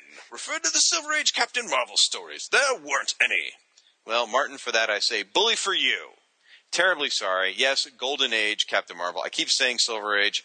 You're going to have to live with it. It's like me pronouncing nuclear. I screw things up. We're all going to have to go with it. So, he says, I keep mishearing Jericho as Jerk-O. Funny that. And then he says, Nocturna? Yeah, she's hot. Too early? I like that. Too early. Nah, it's okay. We haven't hit our issue yet, brother. I'm with you there. So, heard from Robert Gross, goes by Martin Stein Returns. I talked about how in a previous episode where I am very accepting of Mr. Takitani, Mr. Mime, Hoppy the Marvel Bunny, all those characters, all the anthropomorphic characters. Like, I don't have a problem with. However, I have a real issue with Fat Marvel, Tall Marvel, and Hillbilly Marvel. And I was trying to reconcile why I have this problem, and he has a possible answer here that I like. So, Shag, you pondered why you accept those characters, Mr. Takitani, Mr. Mime, Hoppy the Marvel Bunny, but you can't accept Fat Marvel, Tall Marvel, and Hillbilly Marvel. Could it be that one group of characters are not a bunch of insulting stereotypes, while the others are? That may be exactly it, my friend. So, I heard from our buddy Siskoid. He said that on the inside front cover, so the pronunciation key for this issue is in the next. It pays to look ahead. I've already addressed that. I don't peek ahead, folks. So now, if you don't know, Siskoid does a companion piece to our show. He does these series of entries called "Who's This" on his blog called Siskoid's Blog of Geekery, and tying into last issue, he did one on Amazing Man. He did one on the Mercenaries. He did one on Mary, a Girl of 1,000 Gimmicks. He did one on Midnight and Mr. America. So I highly recommend you go over to siskoid.blogspot.ca, because he's in Canada, crazy Canuck, and check those out. I like this. We talked about Mento, changeling stepfather or adopted father, whatever it is, and he put in here, Mento, what? No breath mint jokes? I'm very proud of ourselves that we didn't. He mentions Mira. One of the things I like about the image is that her feet are made to look like flippers. One of the things I don't like about the image is Aquaman's creepy, choky embrace.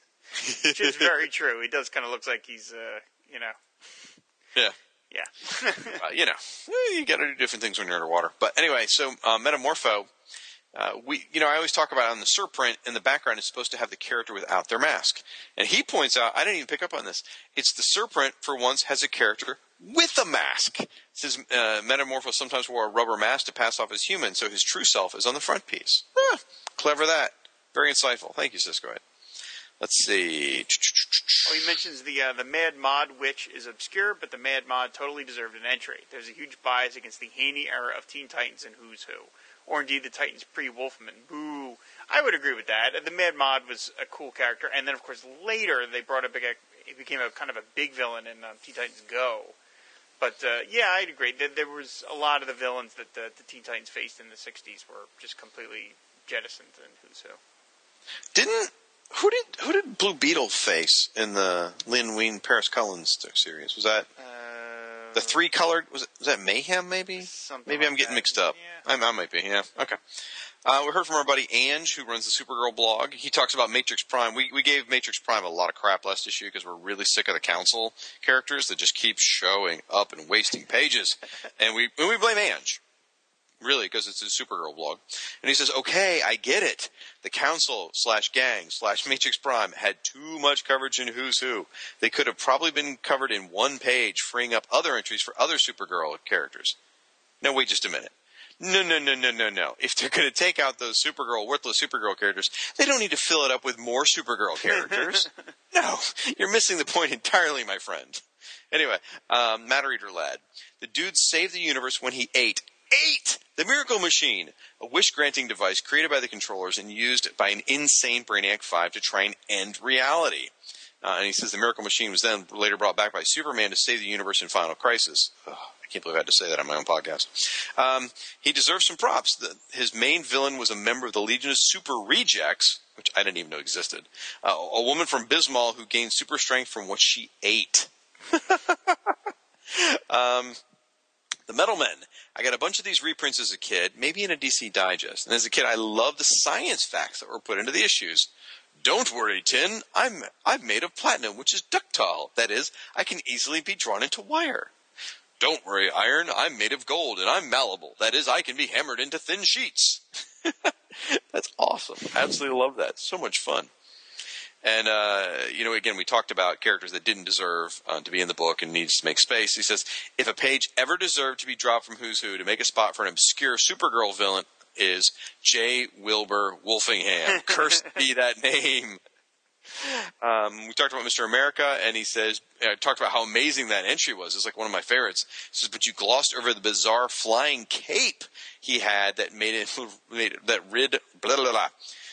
the flying cape that he rode like a flying carpet. So nutty.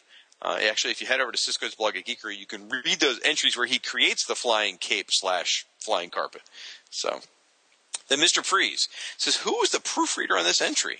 In the origin, it says he suffers from a condition where he can only survive if he's in an environment that is at least 32 degrees centigrade, which, by the way, is about 89.4 degrees Fahrenheit. Somebody addresses that in the later issue of Who's Who. Oh, do they really? Yeah. Not exactly Mr. Freeze, more like Mr. Balmy. It's kind of weird to read that he had no origin here. The Paul Dini dead wife origin is just ingrained now. So true. So very true. Yeah. Mr. Mitzi's Pitalik. Like Shag, I grew up with Mitsuplik from the Super Friends and the backwards Clip M Skim. Gilbert Gottfried did the voice on Superman the Animated Series, a perfect casting by Andrea Romano. In the first episode, probably realizing kids might have a hard time with the pronunciation and having Clark mispronounce it the Super Friends style, the character does a pronunciation lesson with Superman including visual cues to the new pronunciation. Mix yes Spitlick. The new reverse is Kill Top Seasum. So much fun. Lastly, Mr. Takitani. My favorite moment with him is from Crisis on Infinite Earths. He's one of those heroes brought up to the Monitor satellite. Changeling sees him and is shocked by everything he sees. Takitani says, "What? Haven't you ever seen a talking tiger before?" This just flummoxed Changeling, who says, "No, yes." Of course, Changeling can become a talking tiger himself. So, fun. Super fun. We get an email from Earth2 Chris, our buddy, mentions Mick says Pitalik is often considered the biggest peg warmer of the Mego World Superheroes line. So maybe some of his figures were still hanging in toy stores 10 years later. I can close to verify that because I remember there was a toy store that used to have old Megos well into the mid-'80s. They didn't have Mix's Pitalik, but they had other ones, though. So clearly there was a lot of Megos laying around in warehouses that get shipped out. So maybe Chris is right on that. He also mentions, in terms of the Teen Titans, the letter column. 70s Teen Titans writer Bob Rozakis has stated recently that several folks at DC were ashamed of the Bronze Age run, and there was little love for it. Hence the dismissal of Dula Dent, who was pretty prominent in Teen Titans and Batman family for several years.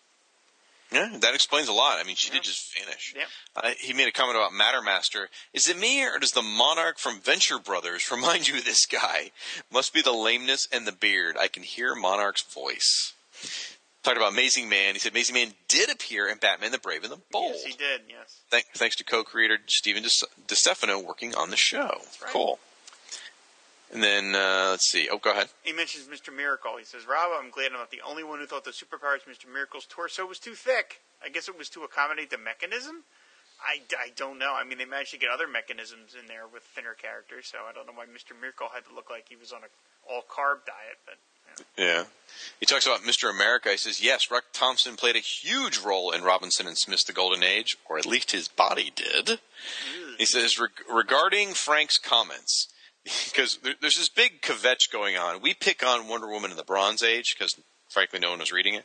And it really pisses off Frank, and it's kind of fun for us. It's sort of like teasing the monkey at the zoo.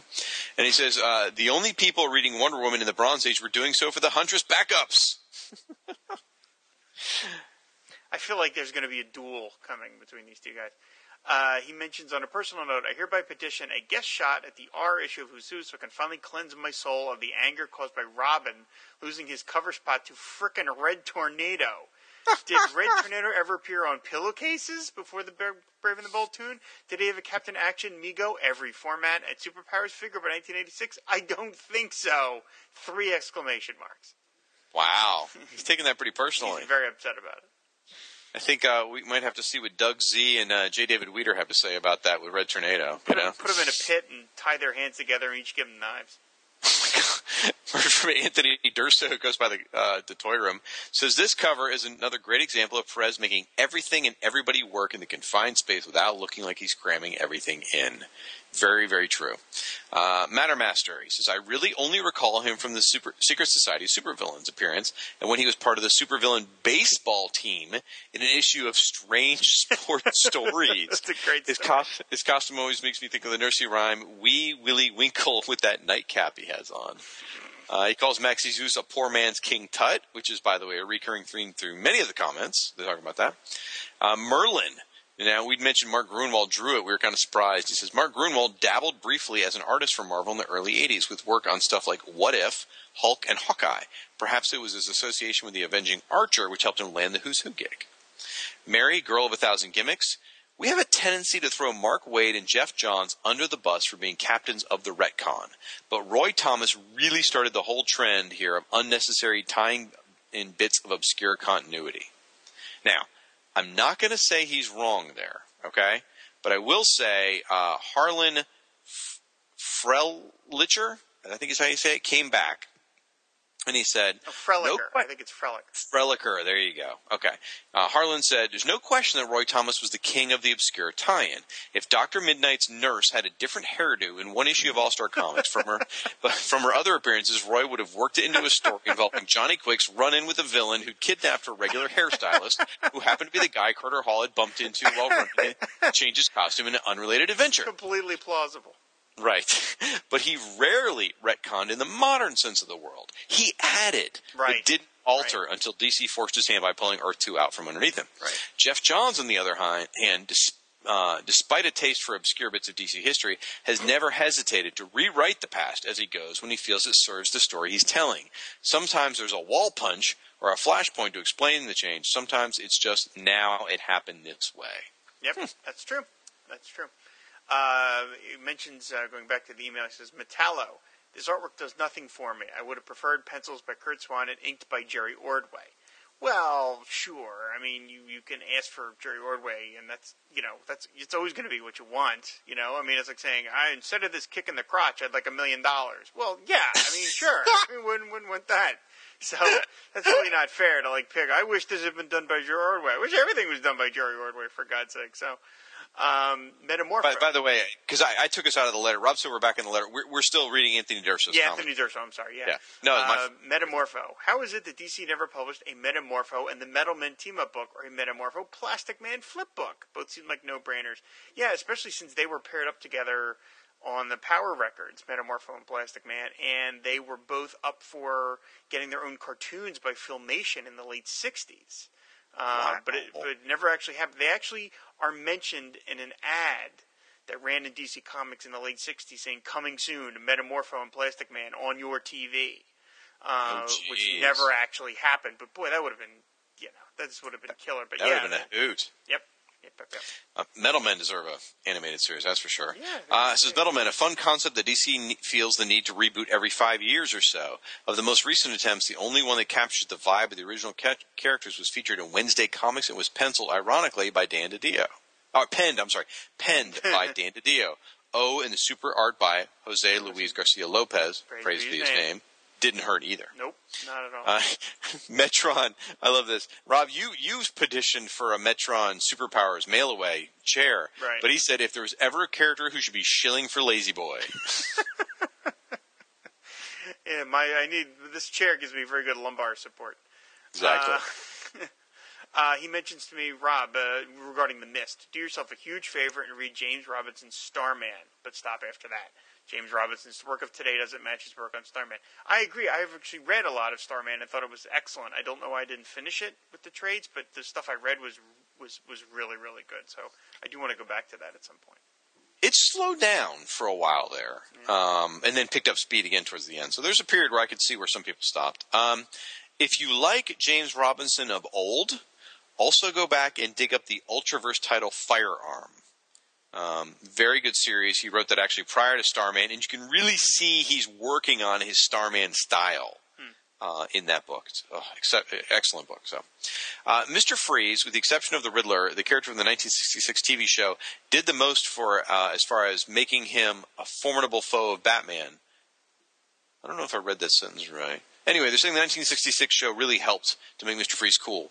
Originally introduced in 1959 in Batman number 21 as Mr. Zero, the character was forgotten after that first appearance until he was adapted to the TV series in 66. He was given a brief origin in the debut episode when it was explained that the former Dr. Shivel blamed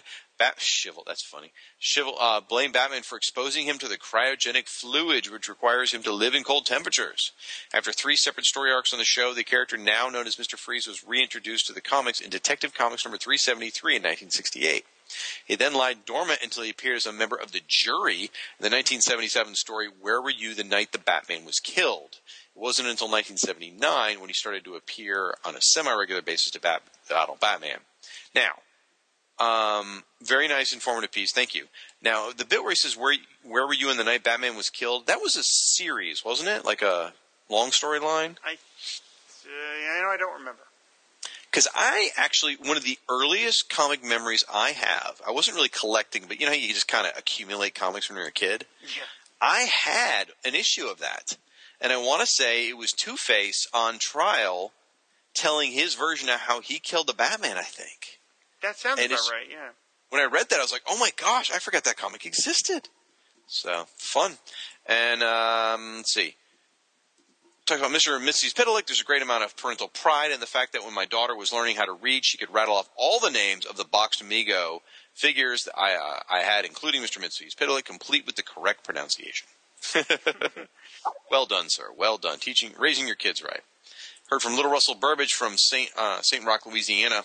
He said, this was definitely one of those issues that's better than the individual entries would lead you to think. He says, I think that Mr. Atom or Mr. Mind are the best entries in the issue.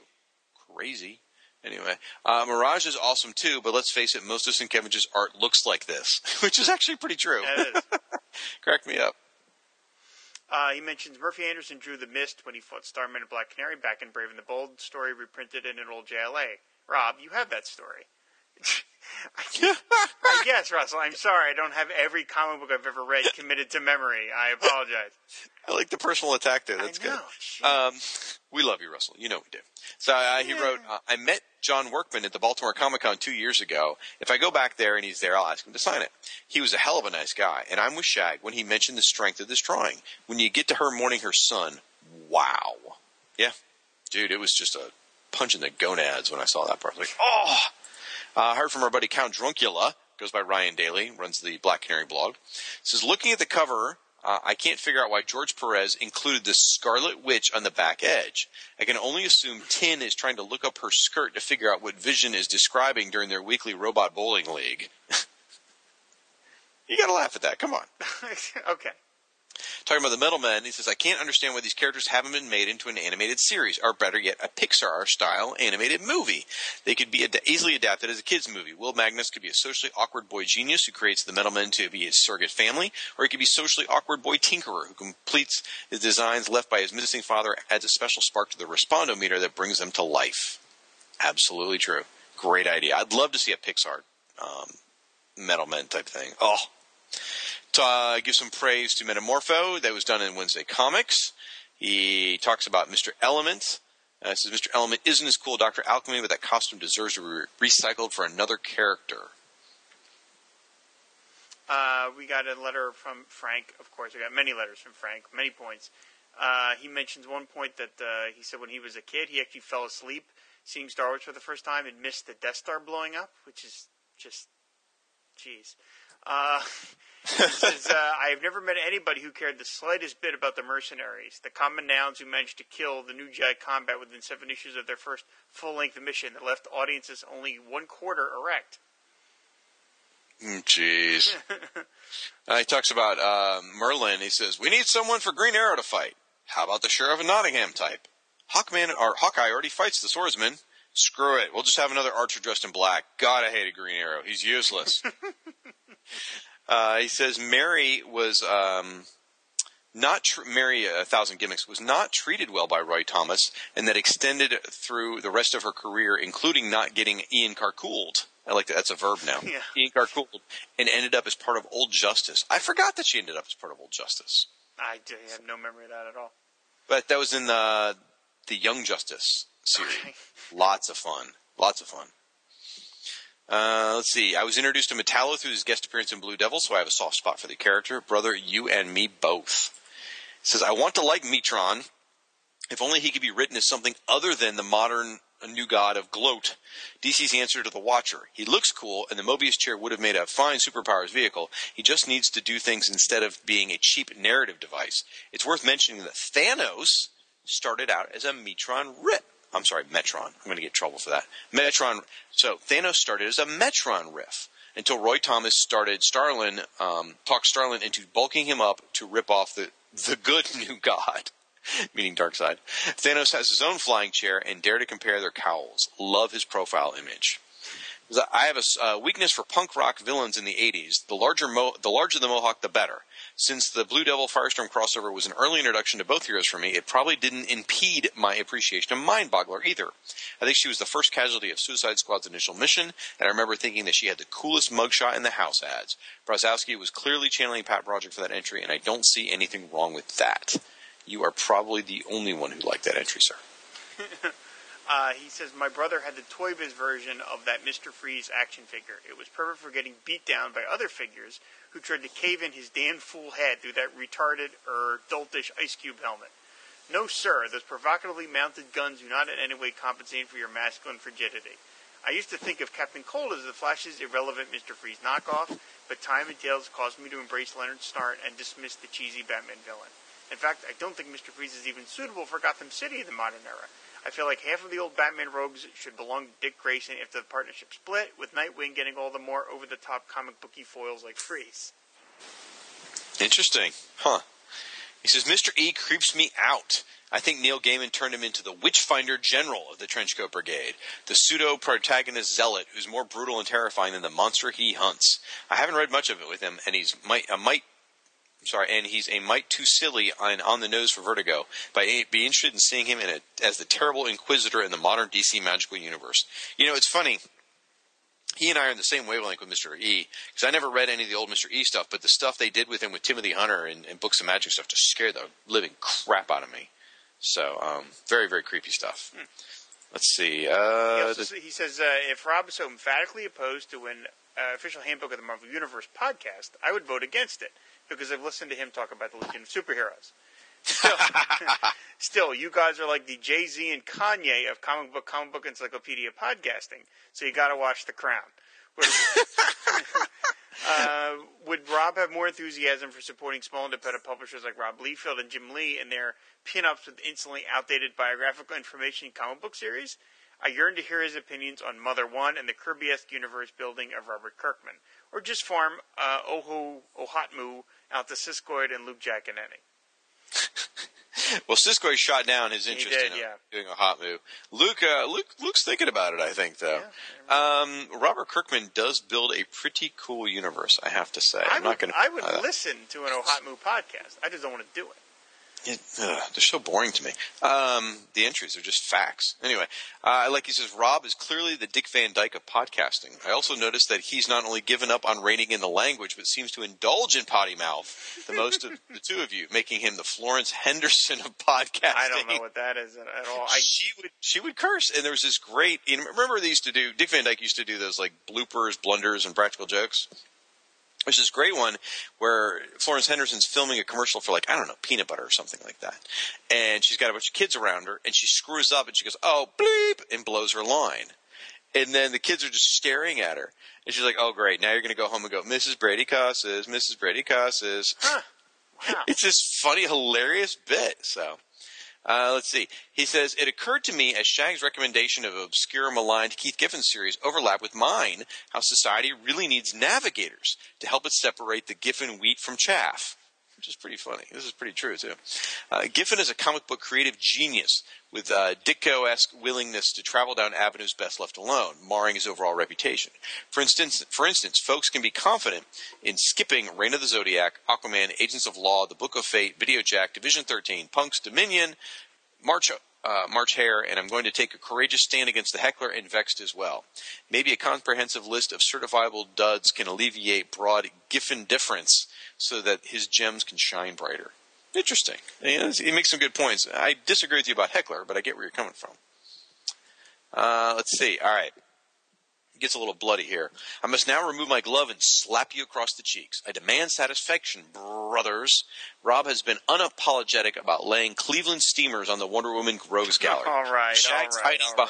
But Shag's hiding behind lowbrow Bronze Age sales is a true act of cowardness. It is the height of hypocrisy to the Bronze Age apologist who runs a blog dedicated to a 70s hero whose book died early and is written by a prolific period amazing Amazon author Jerry Conway would play that card, especially when the bone of quoted contention was related to a Golden Age villain. It must be nice to be Rob Kelly, who has never suffered from a favorite character being routinely mocked and diminished across all media by ignorant jerk-offs who aren't even familiar with the hero's solo series, or restating the bias of others in service of cheap shot jokes. I'd be curious to hear Shag and Rob reading history with Wonder Woman, and would be disappointed to learn that it could be largely summed up by Justice League of America and post-crisis appearances. All-Star Squadron, also. But other than that, you nailed it, buddy. Justice League and Post-Crisis is most of my Wonder Woman experience. Well, I mean, Super Friends, Linda Carter, things like that.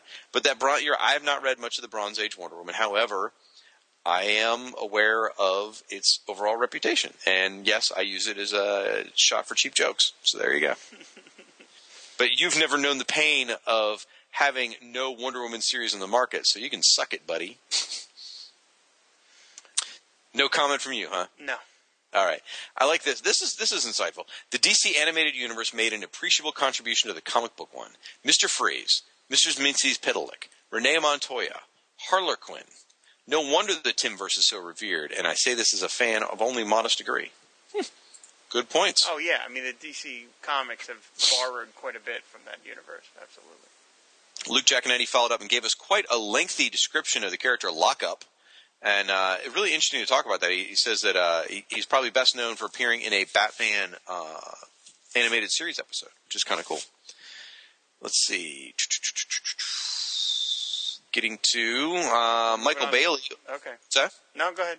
I was saying Michael Bailey over on his own blog, Fortress of Baileytude, recently posted, a composite Superman entry just to spite us. So thanks for that, Mike. Yeah, we have really built up.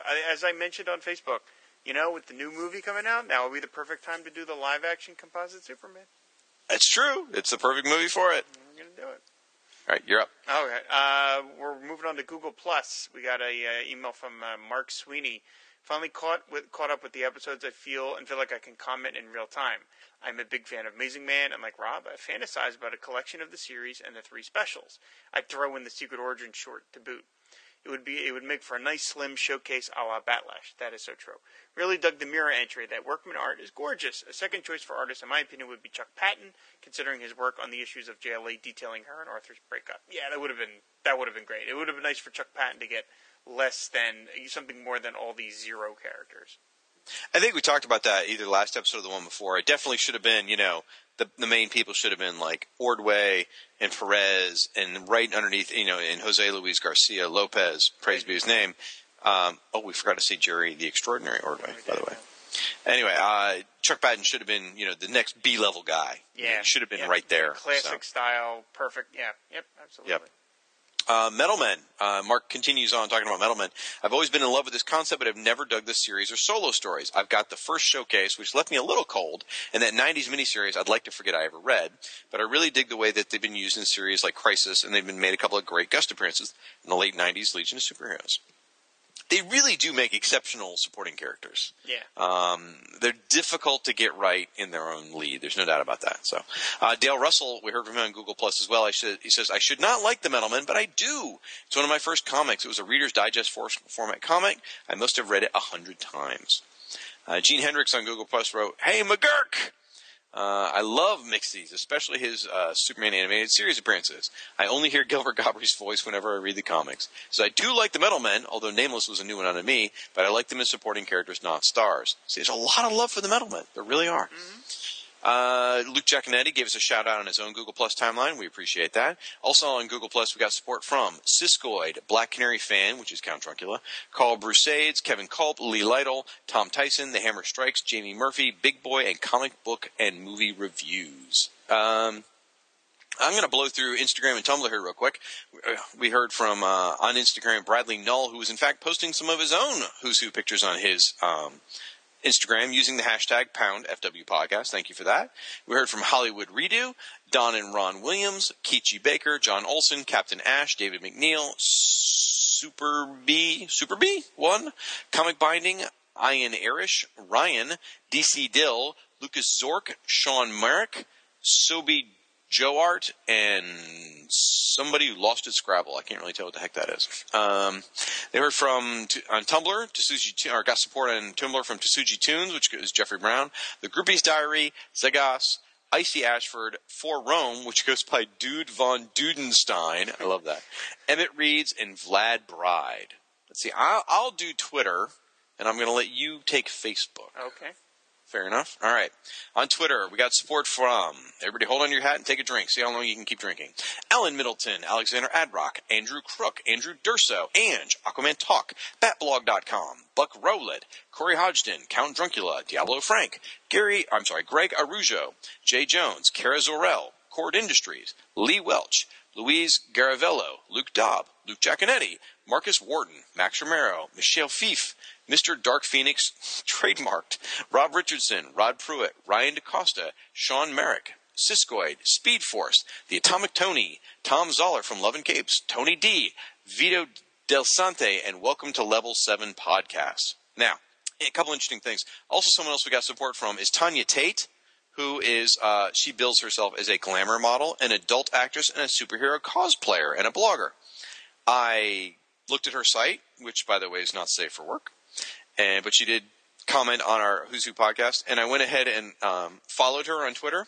Let me tell you, on the left-hand side of Twitter, it has, recommendations of who to follow. That changed those recommendations overnight. Let me tell you.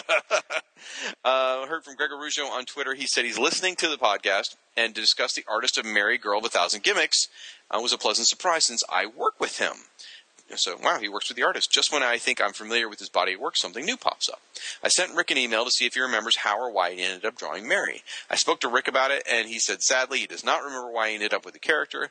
He suspected he was helping out someone at a jam because he wasn't very familiar with the character before the gig. Corey Hodgson on Twitter posted us a really cool Amazing Man sketch, and Tom Zoller got in on the composite Superman Insanity and tweeted. They were tweeting about back and forth about what Tom Zoller should draw during the holiday season, and he said he thought he would share this for us in the Who's Who podcast, and sure enough, it's him doing a commission of composite Superman. And Count Druncula did send us a composite Superman one too. What is with you people? Do you hate us? I'm going to be disappointed if he's not in the movie at this point. We got Facebook. We got comments from Alan Middleton, Albert Miranda, Arthur Canning, Bob Fisher, Carlos Guimaraes. I hope it's not so easy when you do it now, is it?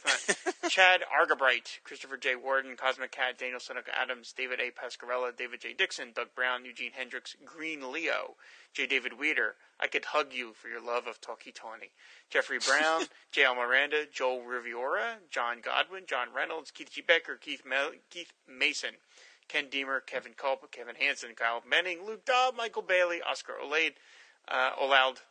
Robert Gross, Ruth Sutherland, Sean Corey, Sean Engel, Siskoid, The Hammer Strikes, Tim Martin, Tim Wallace, Trentus Magnus, and Zeb Oswald. Also DC in the 80s and Bradley Null, who pimped the Who's Who podcast on the Facebook page. And we heard from Harlan. How did you say it? Okay, Harlan Freilicher. He told me personally that I was saying it right. Harlan Freilicher. Is he listening right now? Is he in the room with you? I hope so. Okay. He said, just 2 more episodes until I hear your take on Northwind, who Michael Bailey so accurately described as the bird guy nobody likes. Hell, I used to publish the Infinity Inc. fanzine back in the 80s, and even I couldn't bring myself to give a crap about Northwing. So I'll save that rant for episode 17. Now we got to end. That's the perfect lead-in for the next episode of Who's Who. Absolutely, and that is that, folks. I tell you. I'm exhausted. That was a crazy long one, but you know what? It's worth it. So, all right, folks, you can find Rob over at AquamanShrine.net. You can find him on Facebook and Twitter under the same handle. You can find me at FirestormFan.com. You can find me on Facebook, Twitter, Tumblr, Google+, and Instagram on the same handle as well. Rob, tell them where they can email us and what's our Tumblr address. Tumblr address, again, is fireandwaterpodcast.tumblr.com, and the email address is firewaterpodcast@comcast.net. Yep. Please, again, on the social medias, use the hashtag #PoundFWPodcast. And again, if you don't mind, we'd really appreciate the iTunes reviews. There we go. And we'll talk to you guys in a month with more Who's Who. All right, guys. Bye. Bye.